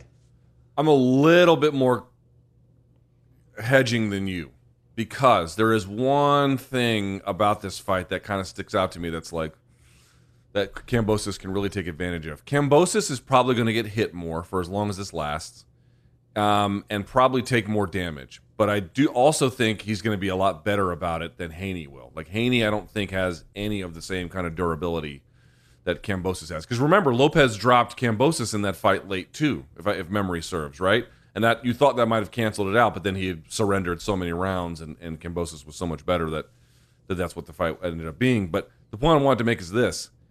Haney is not a tremendous knockout puncher. And I think a guy like Kambosos is going to take more risks. And in taking more risks against a guy who, A, is not a knockout puncher that much, and B, again, as I mentioned it, I'm not saying Haney has a bad chin, BC. I don't think that's right. But I don't think he has a great one. And when you have not a great... Huh? Yeah. There's legit questions. I'm going to tell you. You're right. There's questions. That's right. So for a guy like Kambosos, who's willing to take risks, who actually is pretty durable, against a guy who is not like, terrible chin, but not super durable either, that could change a lot about this fight. That to me is not like the thing I'm going to look at as the defining aspect of this fight. But if the fight is at all close and that element reveals itself, well, then all bets are off, BC. And I do think you have to acknowledge that. Yes, if you watch the Jorge Linares fight, in which Haney, kind of dominated for most of it, but then when he got clipped with a hook and had to... Now, look, did his ability to endure trouble, was that a plus? Yes. He knew how to hold. He knew how to circle away. I think the problem was he stuck to that plan for 3-4 rounds to close that fight and kind of went, crawled across the finish line. But Luke, he did come back against Jojo Diaz, who you and I know, maybe not fight-changing power with every punch, but Jojo Diaz is a dog. He's a dog who gives super elite fighters very, very hard nights at the office. I saw Haney against a pressure fighter that's not going to be completely dissimilar to what George Kambosos is. I saw Haney dig in, show you the punch resistance, show you the toughness, but most importantly, Luke, and this is how I think if he's gonna beat Kambosos and if he's gonna do it easily, he's got to meet that forward pressure with offense, with meaning, with I'm willing to sit in the danger seat to show you that my countercraft, my ability to throw combinations in reaction to what you do is going to be so sublime that it's going to be worth the risk of standing in there against your power. Because Luke, if that happens, if we see the intent, I love that word lately, intention, if we see offensive intention to do damage from Haney, like I saw in very strong spurts in the Jojo Diaz win, this is where I think inevitably it's going to be a fun fight, but it's going to be an 8-4 decision win for Haney. I acknowledge the concerns. We've seen them a bit. We've also seen Haney at times be completely boring. The Gamboa fight where you're just like, dude, I know you can win like this, but we don't want to see this. The fact that he has that as a backup, same thing, Luke, is the reason why I always backed Terrence Crawford against Spence. Yeah, I've been back and forth, but at the end of the day, it's hard to argue off the fact that Terrence Crawford, should he get into trouble at any point, we have history of tape of him being able to box from the outside and do whatever he wants, as boring as it is, and completely control the fight. I also think Haney can do that in this fight if he needs to. Yes, if you get to his chin, it's going to be interesting, but Luke, he needs a fight against a big name in a big moment just like this to really stamp that Devin Haney's name belongs right next to, if not even above, Ryan Garcia, Teofimo, Gervonta Tank Davis, Shakur Stevenson on the way. This might end up being the perfect storm, the night that Haney stamps that passport and shows me that. So not only am I predicting he will, that he's going to win here, Luke, no knockout, no nothing like that, but I think we're going to come out of here saying, yes, Devin Haney is that dude. I already see Devin Haney as better than Ryan. You put Ryan Garcia way too high. Okay, I'm not, look, high. I'm just saying the category of young fighters. Dude, Ryan Garcia's got legitimate vulnerabilities that are going to leave him face down on the canvas. Not eventually. It's coming, right? But he's a gunslinger, so he's fun to watch, and he's in it against anybody. Haney's different than that. Yes, he can end up taking over this whole division, and maybe even the sport, Luke. I mean, do you really believe in his pedigree? Because I'm talking a strong Devin Haney game right now. Do you believe in that he has that pound-for-pound king potential? No, I don't. I don't think he has pound-for-pound king potential. I do think he is a very sharp and skilled boxer, and to this point, he has shown me overall more sharpness and more skill than Kambosos. But I'm going to keep going back to this, totally blindsided by what he did against Lopez. And so for those reasons, I think it's very close, but I think Haney will edge it out. I do think that. But, we have to think about this too, BC. What if Kambosos beat Lopez, and you could say whatever you want, Lopez was a basket case heading into that fight. Yeah, fine. But then, dude, Haney has not been. Like, his dad is going to be there. Like, he asked for this opportunity. He lobbied for it. They knew it was going to be in Australia. He was totally accepting of it. He went and did it. And what if Kambosos beats him then, dude? It's not just a matter of, like, how wrong we were about Kambosos in those two cases. But then you have to really be like, dude, those are, like, two spectacular wins. If Kambosos has both Lopez and Haney back-to-back in his title reign, plus it would make him undisputed in the weight class, we would have to have a real come-to-Jesus moment between us about how desperately wrong we were about Kambosos and how he is the best in class in that weight class. No, thank you. Sorry, Luca. Housekeeping want to puff pillow, and what kind of place is this, Luke? Right? You know what I'm saying? No. So look, you're you didn't. Oh, did housekeeping come inside? Yeah, I was hoping you were coming with me on that Tommy Boy joke. The no sell is hard. I didn't hear it. I couldn't hear that. Okay. Very Sith-like powers coming out of you.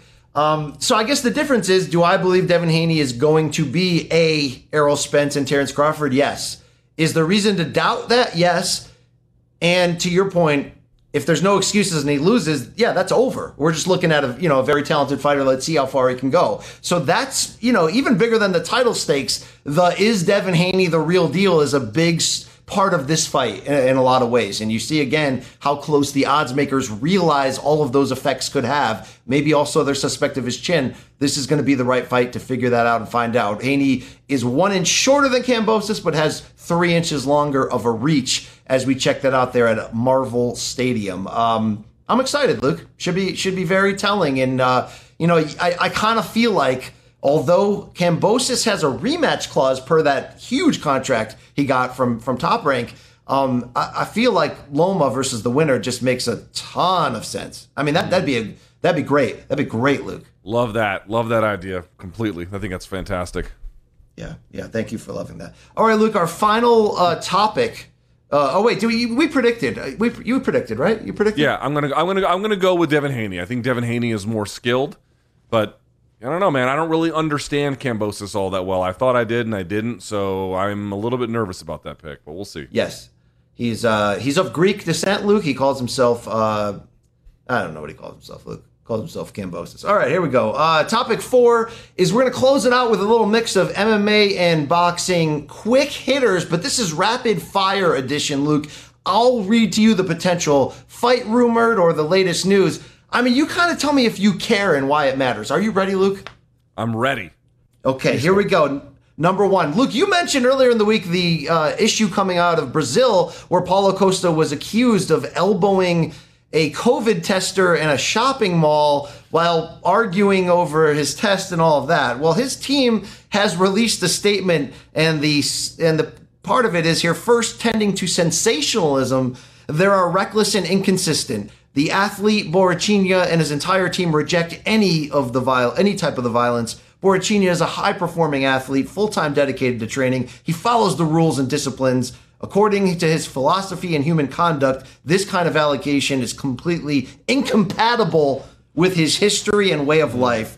The accusation and facts narrated do not reflect the reality of what happened, end quote. I do want to, let the jury remind them, Luke, that this guy did blow his UFC title shot because he drank wine in the middle of the night to try to go to sleep. So, we are dealing with a wild card here. How do you feel his reaction to an awful headline?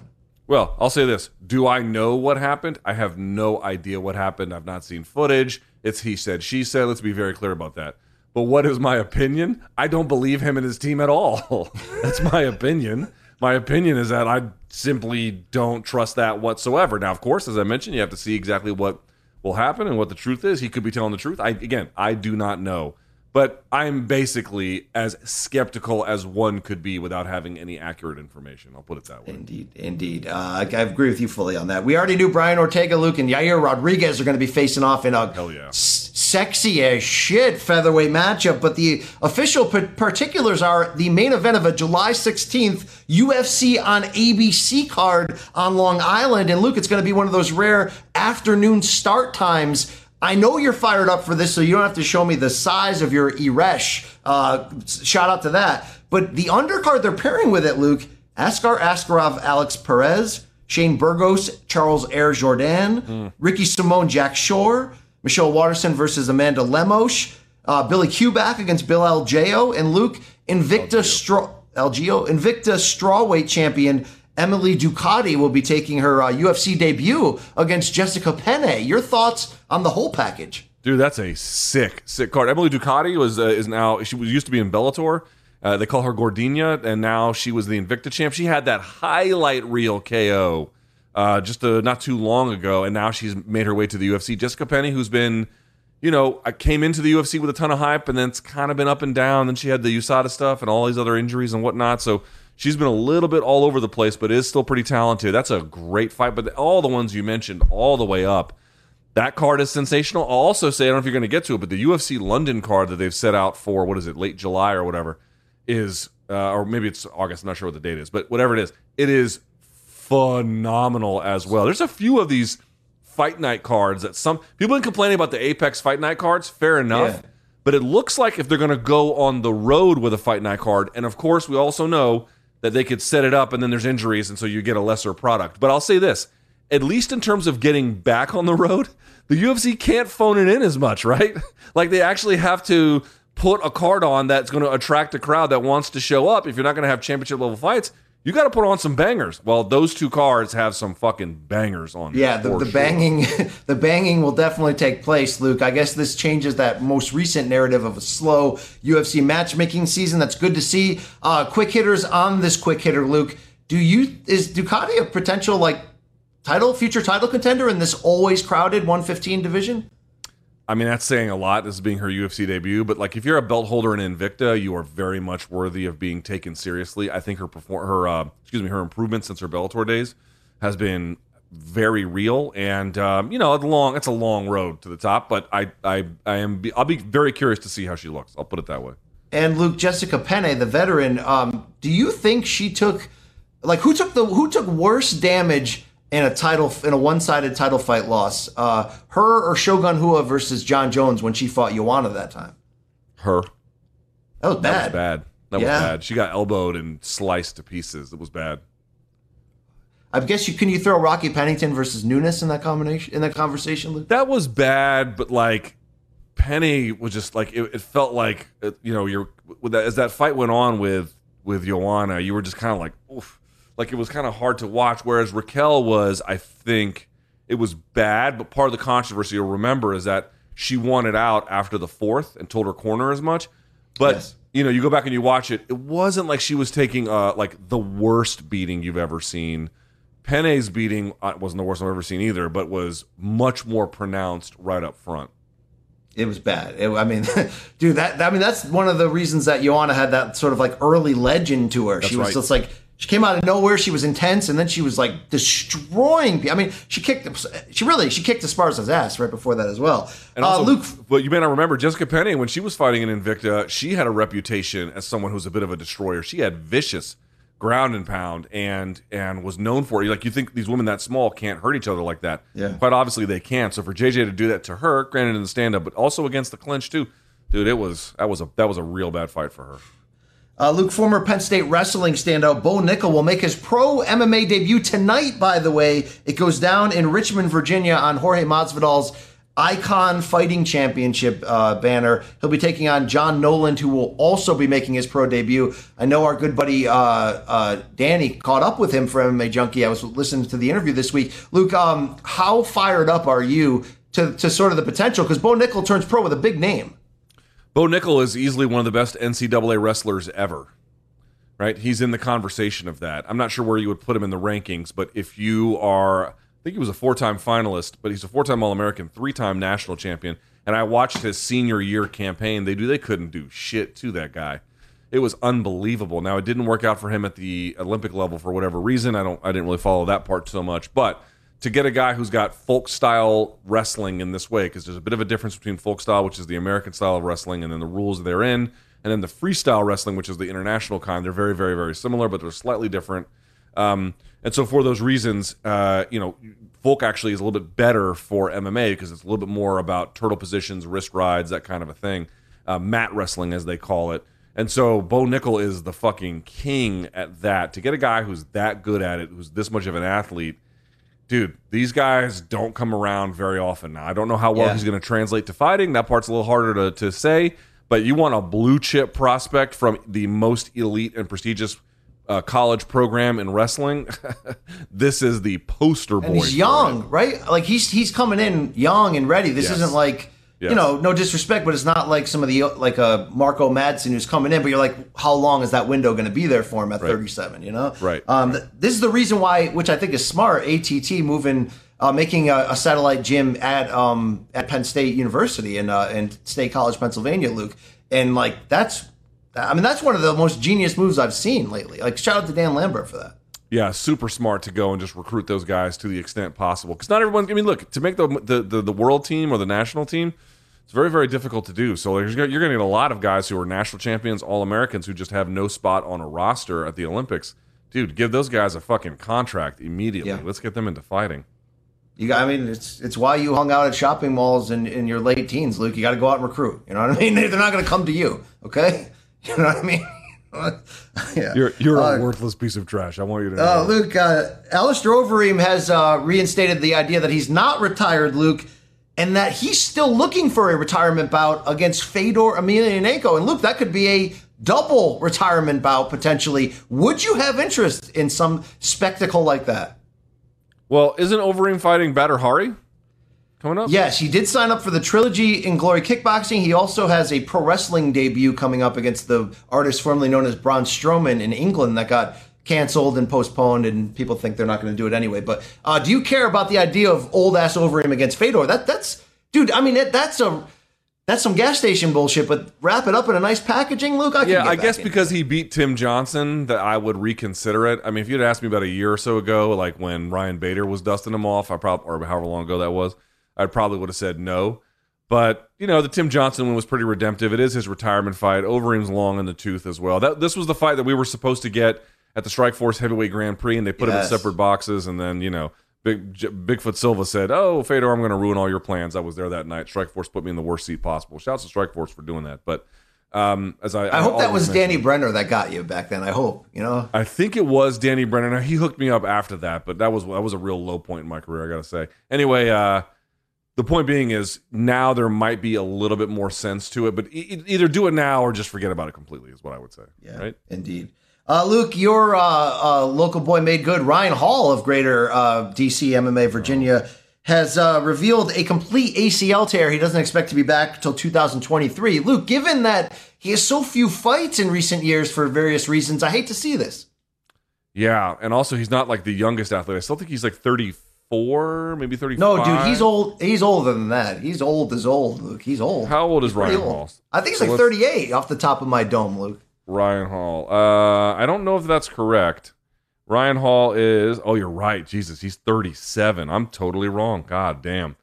Look, you tend to be wrong on ages, but you tend to be 5 years too soon. So keep that in mind. Maybe like adjust for inflation as we move on with the show. I said 34. That wasn't that far off. But you're right. He's on the other side of 35. And he just turned 37 in February. But to your point, right, he'll be 38 probably by the time he comes back. That's a tough place to be at 145 pounds. For anybody. I do think he's got a lot of the same skills to still be a viable talent, but yeah, man, it's going to be an uphill climb for sure. Luke, according to multiple sources, the artist formerly known as Adrian Broner is going to be back in the ring for the first time in nearly a year and a half. July 23rd, Chicago. It's believed to be a PBC on Fox card, and the opponent, Omar Figueroa, Luke, the brother of Brandon, who... I thought he was retired. He kind of was, and, it's kind of the perfect fight, to be fair, Luke. It's kind of they're both huge question marks around both, but yet both are action, fun fighters who have had, up and down elite careers. I guess this is a sloppy Super Bowl. I'm all in, Luke. I'm all in on this. It's style-wise, it's better than Broner asking for money on Cash App on Instagram. Exactly. And, like Figueroa, when he stepped up at welterweight the last couple of years, like he got handled. Ugas gave it to him because he's really a lightweight who grew out of his body too quickly. And I don't know if he's always been as disciplined as he should be, but when he bites down, he makes nothing but Figueroa family fun fights on the inside. And dude, Broner's the times we have seen him step up a bit in class, Jesse Vargas, like he fights in wars nowadays, Luke. So, yes, I mean, people forget he was wasn't he a 4-division champion at one point? That's the number one. Like when you look at, the proliferation of titles, we have too many world titles in boxing. I point to that right away. Because like no disrespect to Broner, for a time, especially at lightweight, he was very elite and very good, but he never he beat Paulie Malignaggi by split decision, but outside of that, he never beat a champion. It was always like a vacant title fight. It was always, you know what I'm saying? So I was there for his fight with Theophane in DC, and the crowd didn't care for that one either. Let me tell you. Dude, that's the one where afterwards he called out Floyd, right? Remember Floyd was in the ring? He's like, he got to see me. To what can only be described as the loudest boos I've ever heard. And Floyd was just laughing and clapping, didn't know what to say, dude. By the way, I always had wanted that fight. I always felt that Floyd, remember when Floyd was fighting Berto, that time, 49-0, at the end? Yeah. Just fight Broner. It would have been a fun build, right? Bro, I remember walking out of it was because it was at the DC Armory, and I didn't want to try and catch a cab there, so I was walking up East Capitol Street, actually where I used to live as a kid. And I remember there was this group of guys behind me, and it was 10 minutes of, man, fuck Broner, man. I ain't never giving Broner any of my money again. Fuck Broner. I mean, dude, it's he's had enough issues, mental health, all that stuff outside of the ring and arrests. And I mean, there's been a lot of bad AB moments, Luke. So in some ways you're like, man, I don't think sending him back to the ring is the best thing, but he might be one of those guys that send him back to the ring and getting him on a, serious routine and discipline. Maybe it would be the best thing to get his life back in order. I would like to see him, don't get me wrong, I would like to see his life on track, but I'm a little bit skeptical of his boxing future.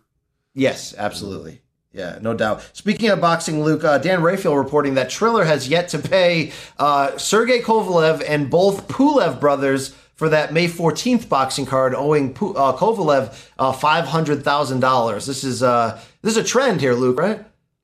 Well, I got to tell you, people, I always love this. All the new MMA fans, when you call, if you've been around combat sports for a while, you just know sleaze when you see it.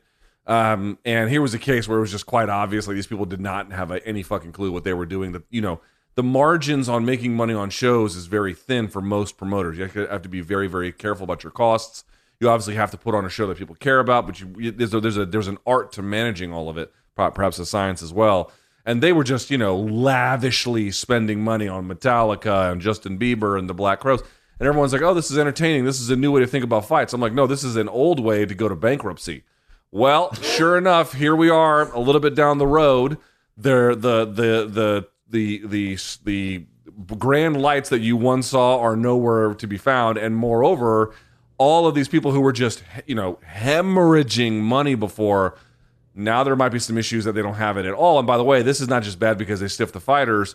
This might put them out of the fight game altogether, because if you don't pay them, dude, you can't go back to California. California will take your motherfucking promoter's license. So will just about any state in the union at that point.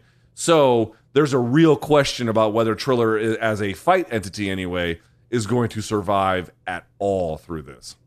Well, imagine if you're a fighter who, went out there and gave it all, and you don't get paid, but you're like, well, good thing Crime Faces got his check, and Pete Davidson and Bieber was there.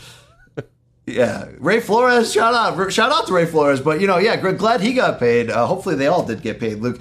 Luke, Mike Coppinger of ESPN reporting Teofimo Lopez Jr. has a comeback date and opponent. It will be his debut at 140, and it will be August 13th somewhere in South Florida against Pedro Campa, who has a 33-1-1 record, but hasn't beaten a name that you would even know at this point. Is this a good enough comeback, given the circumstances, for you to have interest, Luke? I will say this. I actually do have interest in it, because the Lopez from the Lomachenko fight to the Lopez from the Kambosos fight, and again, the Kambosos fans are going to kill us for saying this, just wasn't the same guy. That doesn't mean that the other guy wouldn't have, Kambosos couldn't beat either version, but that was not the version that he got on that night. And I think he needs a tune-up fight, especially at a new weight class. Yeah, I'm happy to see him fight someone that is not, some kind of hammer right away. So I'll give him the mulligan on this one. But then after that, I want to see what he can really do. Lopez claimed on Twitter after that he tried to specifically get Jose Ramirez or undisputed champion Josh Taylor, but that none of them wanted to fight him. Jack Catterall then jumped in and said, why don't you just fight me? They went back and forth, and ultimately Teofimo said he would fight him. So if it leads to a Jack Catterall fight next, Luke, who just went out, and I thought he beat Josh Taylor. You know what I mean? I'm sorry. I don't care what those judges said. He did beat Josh Taylor.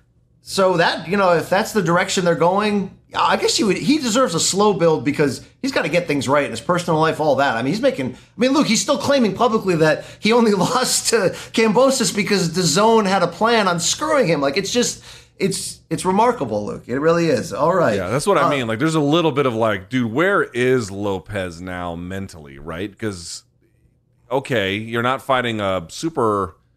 Yeah, I need to see where he's at. I need to see where he's at. Right. I don't mind that he's taking an easier fight. He reportedly went through a divorce right before the birth of his first child, so there's been There's been a lot going on, no doubt about it. Luke Coppinger also reporting that Danny Garcia will finally make that much talked about junior middleweight debut. The target rumor here is July 30th in New York. Not sure what network, but Jose Benavidez Jr. would be the opponent at 154. Do you care, Luke? A little. Yeah, I would like a different opponent. Like Jose Benavidez, who once fought Terrence Crawford for the welterweight title. Like, he was a good fighter, but dude, he took a lot of time off, and I thought he got a gift victory in his comeback.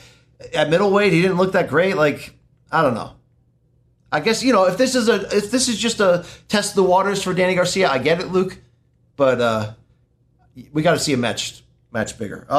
Also, Luke, Bob Arum was talking to Fight News, asked about Tyson Fury's retirement. Here was his quote. Tyson Fury is retired, and he will be retired until we come to him with the next big event, and then he will unretire. End quote. Does that sum it up to you? Yeah, more or less. Hey, we're going to get to any of these results. 158 was today. I don't have shit right here on rapid fire edition of Quick Hitters involving one. I'm Shocker sorry, that Luke. you have many boxing questions, but no MMA questions ready. That's very, very good of you.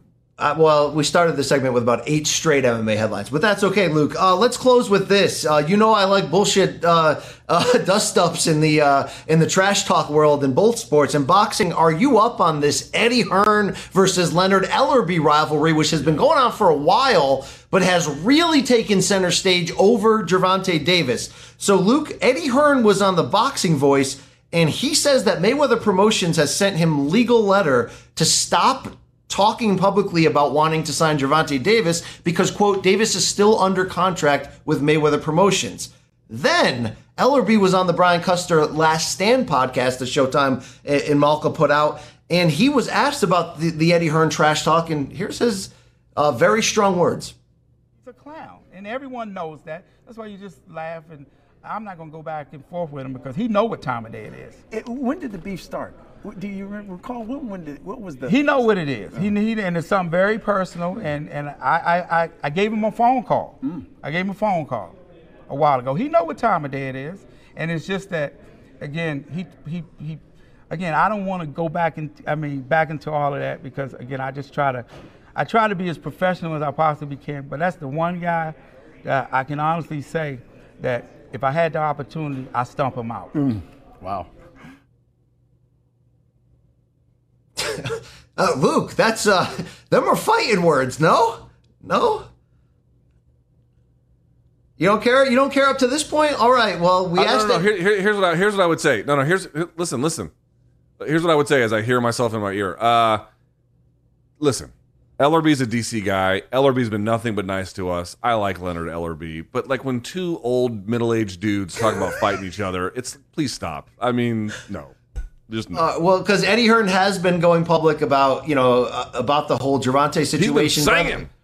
Lou DiBella also was coming hard on the paint against Eddie Hearn this week for comments he made about Devin Haney. So there's a lot of this going on. But Luke, they caught up with Eddie Hearn. He talked to Into Boxing is the show he talked to. Here's his response back to Leonard Ellerbe. I've always said, I don't have a problem with Leonard. I want to, I think we should look to cheer him up a little bit, and maybe even sing him a song. I don't know, What song? I don't know, something like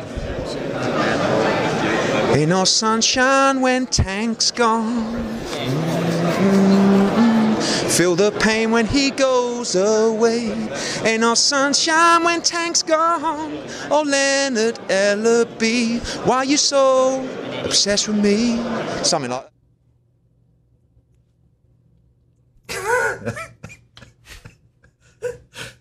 Luke, come on.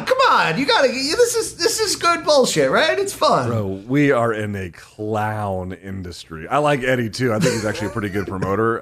But fucking A, what are we doing with our lives? Dude, Bob Arum was even taking shots at Eddie lately. Eddie's in the people be hating for sure. Let me ask you, are they taking shots at him because it's fair to take shots of him, or how much of this is like? How much of it is just like? Not that other promoters aren't doing good things, but like just petty jealousy in the industry. Like what is the real source of it? It's got to be all of the above. But I think, Eddie just doesn't care. Like, he just doesn't give a fuck what other people think. You know what I mean? He's 6'7", good looking, full of money and success, Luke. So it's the fact that at every turn he's like so quick to either joke or, speak out or say the things, like he is crossing lines. He just doesn't care. And, but the comeback from a lot of these guys, is it fueled sometimes by jealousy, other things? Probably to some degree. But, I mean, but Eddie he seems to attract it, Luke. I think he likes the attention knowing it's good for business. Because it is. We just played it on the show. I mean, it is at the end of the day, Luke. I mean, what's better? Eddie Hearn singing or Bob Arum just old manning? Shut the fuck up, you little... I mean, look, I'm going to be really fair here. Part of being a successful boxing fan, and when I say successful, I mean, it's so easy to quit being a boxing fan, right? Because it's frustrating, it's expensive, it's a lot of things. But to be a successful one, you have to, unfortunately, dial into and love both the business side of the game and all the, corruption around it and all that, and the navigation through that, and the ridiculousness of it all. Like, every boxing interview is a shit show, Luke. Like, there's so much shit show content that you have to love that wild card bullshit to be a boxing fan. If you are, you're a full-on degenerate like myself, Luke. But that's the difference between people who are boxing fans and people think that maybe I should try to be. If you watch those videos and you caught some movement, welcome to the team, All right, fair enough. Okay, thank you very much. Luke, not everything I say each week is correct or well-received, and that's why we have a segment every Friday through an email address called morningcombat@gmail.com. If you thought you heard something incorrect, wrong, well, you better bring a receipt. But we're willing to straddle that fence and find out if we were dead wrong.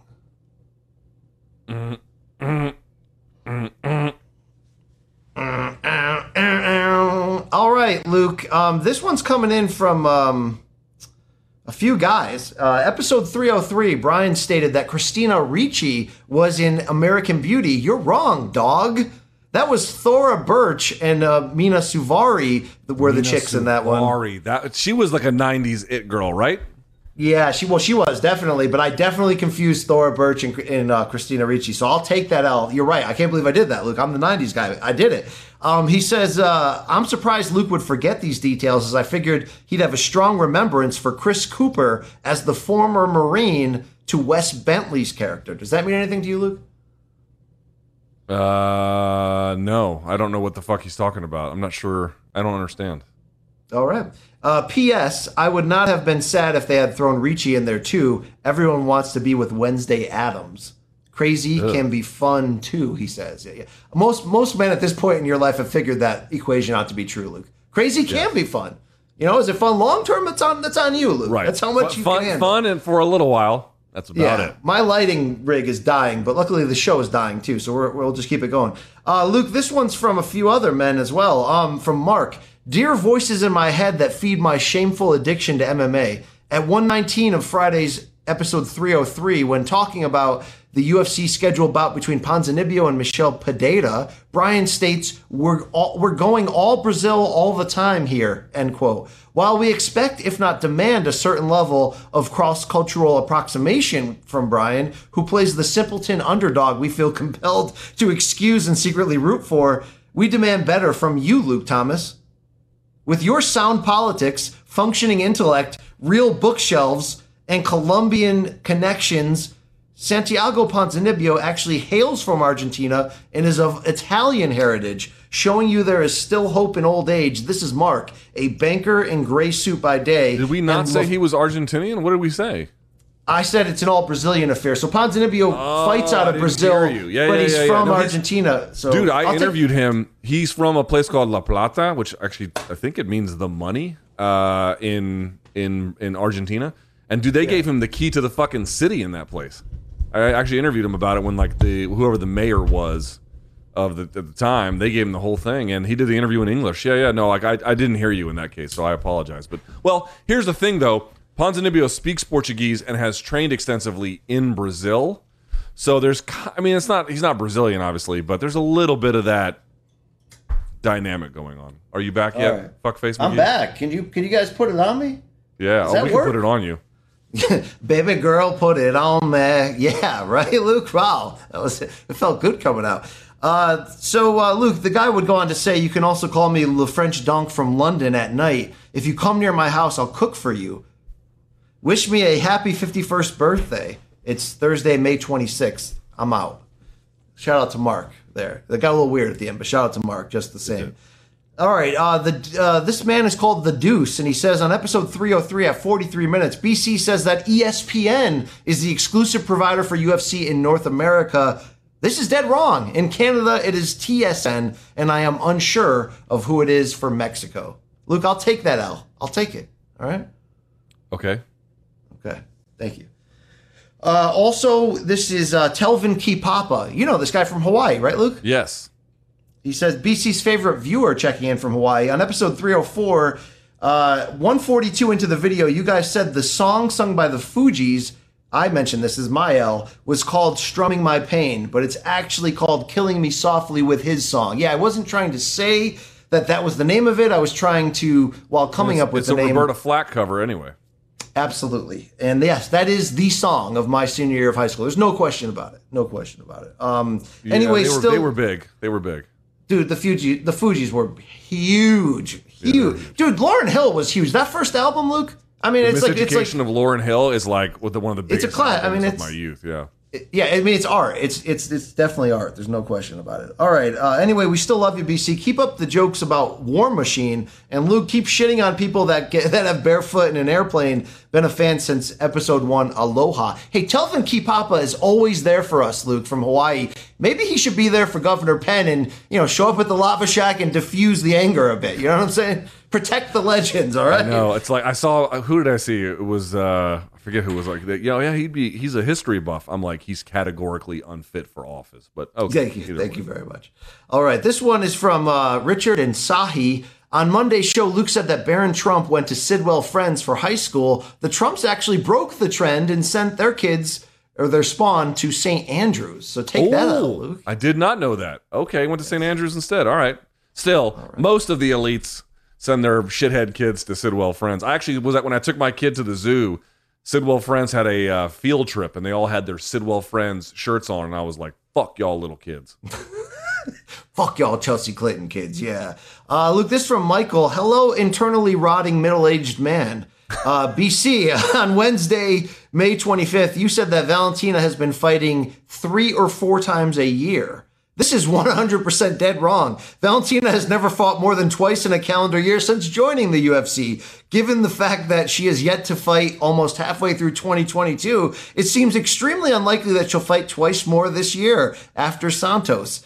Valentina only fought 3 times a year once, and that was back in 2005. Wow, Luke. Ooh. Okay. All you had to say was I was wrong. I'm sorry. Wow, yeah. That's fine. This is quite the dunk on BC fest. Jesus Christ. Normally they just crack jokes. This time this guy's surgically just dismantling me. Luke, those are the dead wrong. Send yours in and we'll debate whether you're worthy. But Luke, we didn't do it on Wednesday. The same email address, morningcombat@gmail.com, gets you a chance to show off your art. And it's called Fan Submissions. Fan subs. We have male viewers. There it is. All right, this one's from Eddie. What better to squeeze in between feedings, naps, and shitty diapers than some room service diaries? Any advice for a first-time dad? Adding another addition to my donk force. And May 14th at 11:11 p.m., we welcome Elliot Lee Chan, a new viewer to the greatest podcast show of all sports. The doctor who delivered Elliot mentioned she's delivered hundreds of babies to sports games or shows like Maury Povich, but never to some cage fighting. Wow. Guess there's a first for everything. My mother-in-law thought it was a great opportunity to seize the moment of my every Saturday night routine, never missing a fight card. Love all the great content you guys throw at us each week. And BC, if you finally want to stop being a bitch with those Delta 8 gummies and want to try some stuff men with hair on their chest take, you can find me where the most controversial boxing heavyweight championship fight took place. Ali's infamous Phantom Punch he landed on Sonny Liston. It's Eddie, Luke. So where is he from? Maine? Wasn't that fight in Maine, Luke? Ali Liston, too, was in Maine. Yeah, a very cute kid. And they got the gloves on because they scratch themselves when they're this young. You don't want them to do that. Lewiston, Maine. Yes. The baby actually has arguably more hair than I will in 5 years, so that's amazing. And Luke, do you agree with this parenting, though? To start, little Elliot, who's the goods. I love this kid. He's one of us, Luke. He's in our family. But should you start him so early on RSD and MK and all day and nearly every day, you know? Yeah, probably not advisable, but I'm not going to say no. All right. Hey, Bruce is here. He says, hey, Luke and BC, I was across the pond in London for work, and it was great timing to catch Cage Warriors 137. I repped MK abroad and even got to meet the great Mark Goddard. The irony of it was I had to go overseas to see my first regional level show. Love what you guys do and all the content. Keep it up. MK all day. It's Bruce. Luke, shout out to this American male, right? That's amazing. That's an old school shirt, too. I don't know if we even still sell those, but shouts to this gentleman. And Cage Warriors is regional, but it's also like regional international level. Yeah. It's not like, oh, you're the best guy in Falmouth, Virginia. It's, hey, you might be the best guy on the European continent. So, but yes, to the point, pretty amazing this guy got to do that. Yeah, it's great. Good for him. Like you're unlikely to have like Fan Man drop in or like the ring to break on you or like, Undertaker come through the canvas, but it's still the minor leagues, but it's the elite minor leagues. It's the elite minor leagues. That's right. All right. Hey, Russell stops by. He says, it was so awesome to take the Cobb County Star Maps tour. We saw some cool places. The first pick, this is where a young Luke Thomas got his early education at Old Marietta High School, which has now been downgraded to a middle school these days, but I'm sure it's fine, he says. Luke, your thoughts on this? That is my old high school right fucking there. I didn't enter through this particular part or exit through this particular part. There's a parking lot to the right. If you're facing it, there's a parking lot to the right, and then there's a separate room you can come in. That's where I went. But yeah, this is I went to two different high schools. This is the second of them, and then the new one they built after I graduated. I don't think I've ever even seen it. But Luke Thomas, this is your life because this gentleman continued the tour of your life. Pick number 2, y'all had some good football teams at Marietta, but we Etowa up in here. What the hell is he talking about, Luke? We what? Etowa? E-T-O-W-A-H? Is that some rival school? Etowah County. Etowah County, yeah. Just a bunch of country bumpkins. Pick number 3, our next stop was the place where some of the nicest people on earth work and where Luke got fired from. My bride and I call her my broad, wow. My bride and I went tip to tip. I got you, Brian, because no one in the place knew what the hell I was talking about. Luke, Luke, is that the dude? Is this the couple that got married with Elvis with the MK gear? I think this is them. Right, oh, Luke? that might be. Yeah, that might be. I love this couple. Yeah, Russell. That's our guy, Russell, right there. Shout out to Russell. Wow. Okay, but the Chick-fil-A I got fired from was the Chick-fil-A in Kennesaw, Georgia, which is a little bit north of where the high school is. So I don't know if they're at that one. Okay. All right. Luke, their next stop was they traveled across the shopping center parking lot to where many of us are waiting for Qzar to come back. I hear New York City does have a location, though. Luke, does this mean anything to you? I don't know what this place is. That I don't know what that is. What? I can't even read that. Can you guys blow that shit up? No? Kuroshio? Dude, I'm sure it sucks balls, whatever it is. Yeah, I'm sure it does. All right. That's it. That's the end of part 1 of our tour. This motherfucker... Oh, he went to Sidelines. Sports and Grill's been around for a long time. Does he not have any pictures of him with the big chicken? That's the fucking landmark. I don't know. I don't know what you're about there, but he did seem to try to dig up anything he could on you, Luke. He says, you can see like why when I graduated, I was like, yeah, I'm getting the fuck out of here. Luke, Russell closes with a message. That's the end of part 1 of the tour. Love you, Luke, but laugh more, dude. Wow. I laugh plenty of times, dude. Also, I'm just sad all the time. So what do you want me to do? It's not that easy. Yeah. Kevin L. has a quick meme for us, Luke. See if he takes an L for this. Blow it up, please. I can't read. Sponsors, please read this verbatim. BC. Is that Ray Charles? Yeah, that's about right. These fucking instructions, they're like in all caps, fucking bolded with separate colors. Read verbatim. BC's like, time to improvise.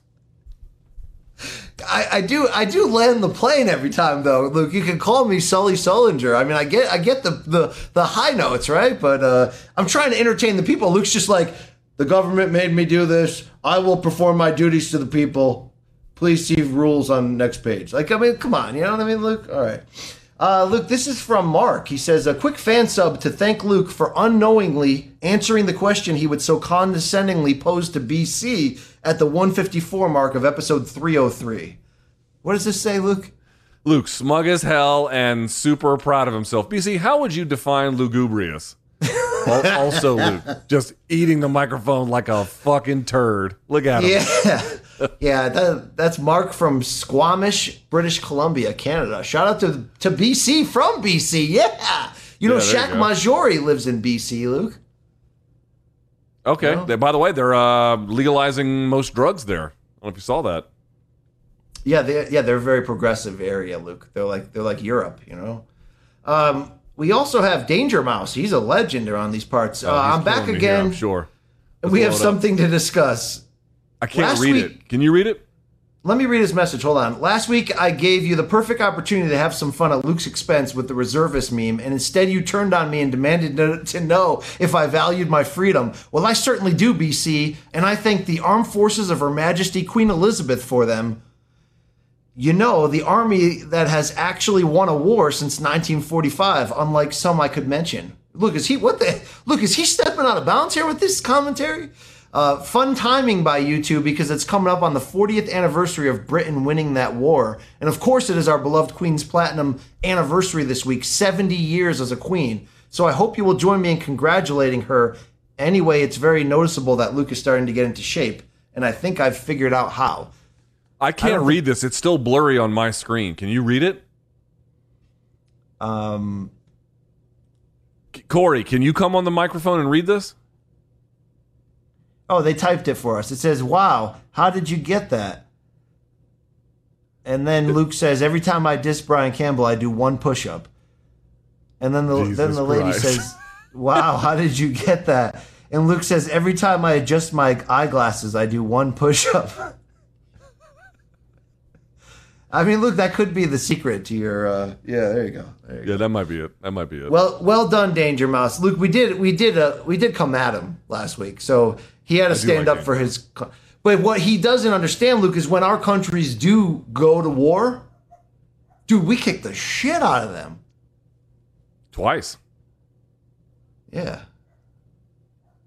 Gotcha. Yeah. All right. Also, David A is here. Luke, is this the same David A with the teacher with the? Yeah, there you go.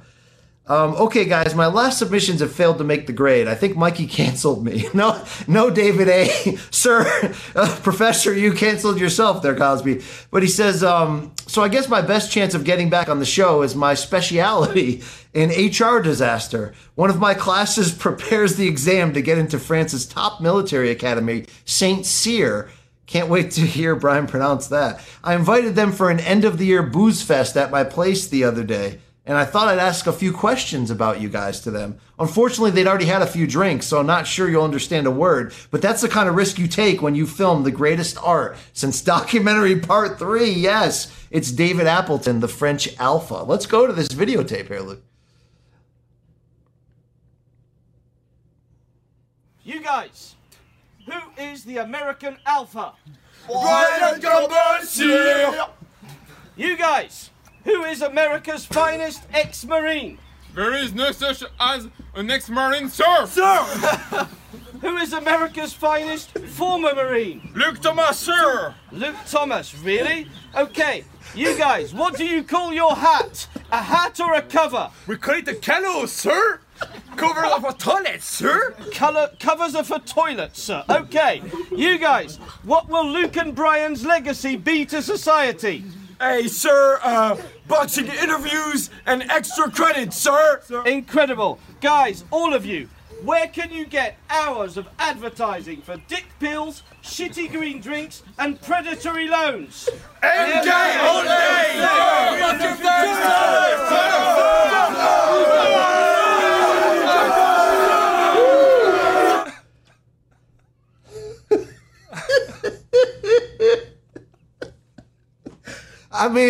I mean, Luke, there is no question that David Appleton deserves to be behind bars, will end up behind bars, and I don't know what he did to those young men to make this happen, but damn, is that guy brilliant, Luke. I mean, that is... Godzilla's back. I mean, Luke, that guy is... I mean, wow. You know what I mean? That's maybe the funniest fan sub I think I've ever seen. That genuinely made me tear up laughing. That was really, really good. Top that, folks. Top that, okay? And if you want to try Morning Kombat at gmail.com, I know we've already received a ton for next week, so thank you to you guys for keeping us fresh in that regard and keeping us in line with the dead wrong just the same. Luke, anything you want to plug? Anyone you want to plug before we get out of here? I'll just say, can't wait to see Top Gun. I don't know what kind of coverage we're going to have over the weekend. We might have something. I kind of have to figure that out. But Monday, we are going to be in studio. We're going to be in studio. Oh, hell yeah. We're going to be doing some good stuff that you're going to like a lot. We got a few franchises. We got to give to each of our franchises here. No doubt about that. Catch me Saturday night, Showtime Championship Boxing. Yes. It's a doubleheader of live boxing. There's also the replay of the Gervonta Tank Davis Rolly Romero pay-per-view that starts 9 p.m. Eastern, and of course Stephen Fulton, Danny Roman in that main event. I'll be backstage interviews in the ring. Check out your boy BC. If you don't have Showtime, now would be that perfect time. Showtime.com. Get your 30 days for free. Tell them BC sent you. There you go. Pound the sand at the end. morningkombat.store is the way you can walk around your French school showing the love for this brand. Damn, David A. I mean, really, you absolute predator. I mean, what a genius, Luke, right? I mean, they make documentaries. Amazing. They make documentaries about guys this equally talented and distasteful. You know what I mean? Where's Kamal Bell when we need him? That's about it. That's all I got. You know? So for Gaff Pierre, Mikey Morms, who was away this, Corey's back, Luke, Manich is back from the other continent. This is a Showtime Malka CBS production, and it's the best damn combat sports show. Period. Tip your bartenders, like, subscribe, spread the word, spread it as aggressively as you used to spread STDs in your freshman dorm hall. You know what I'm talking about, you absolute dirt hole. Can we go, please? I have to piss. That probably hit a lot of our audience, and just like right in the bullseye there. Yeah, BC, seriously, I got to piss. Can we call it a day? Okay, yeah, okay. The show's over, guys. We're out. That's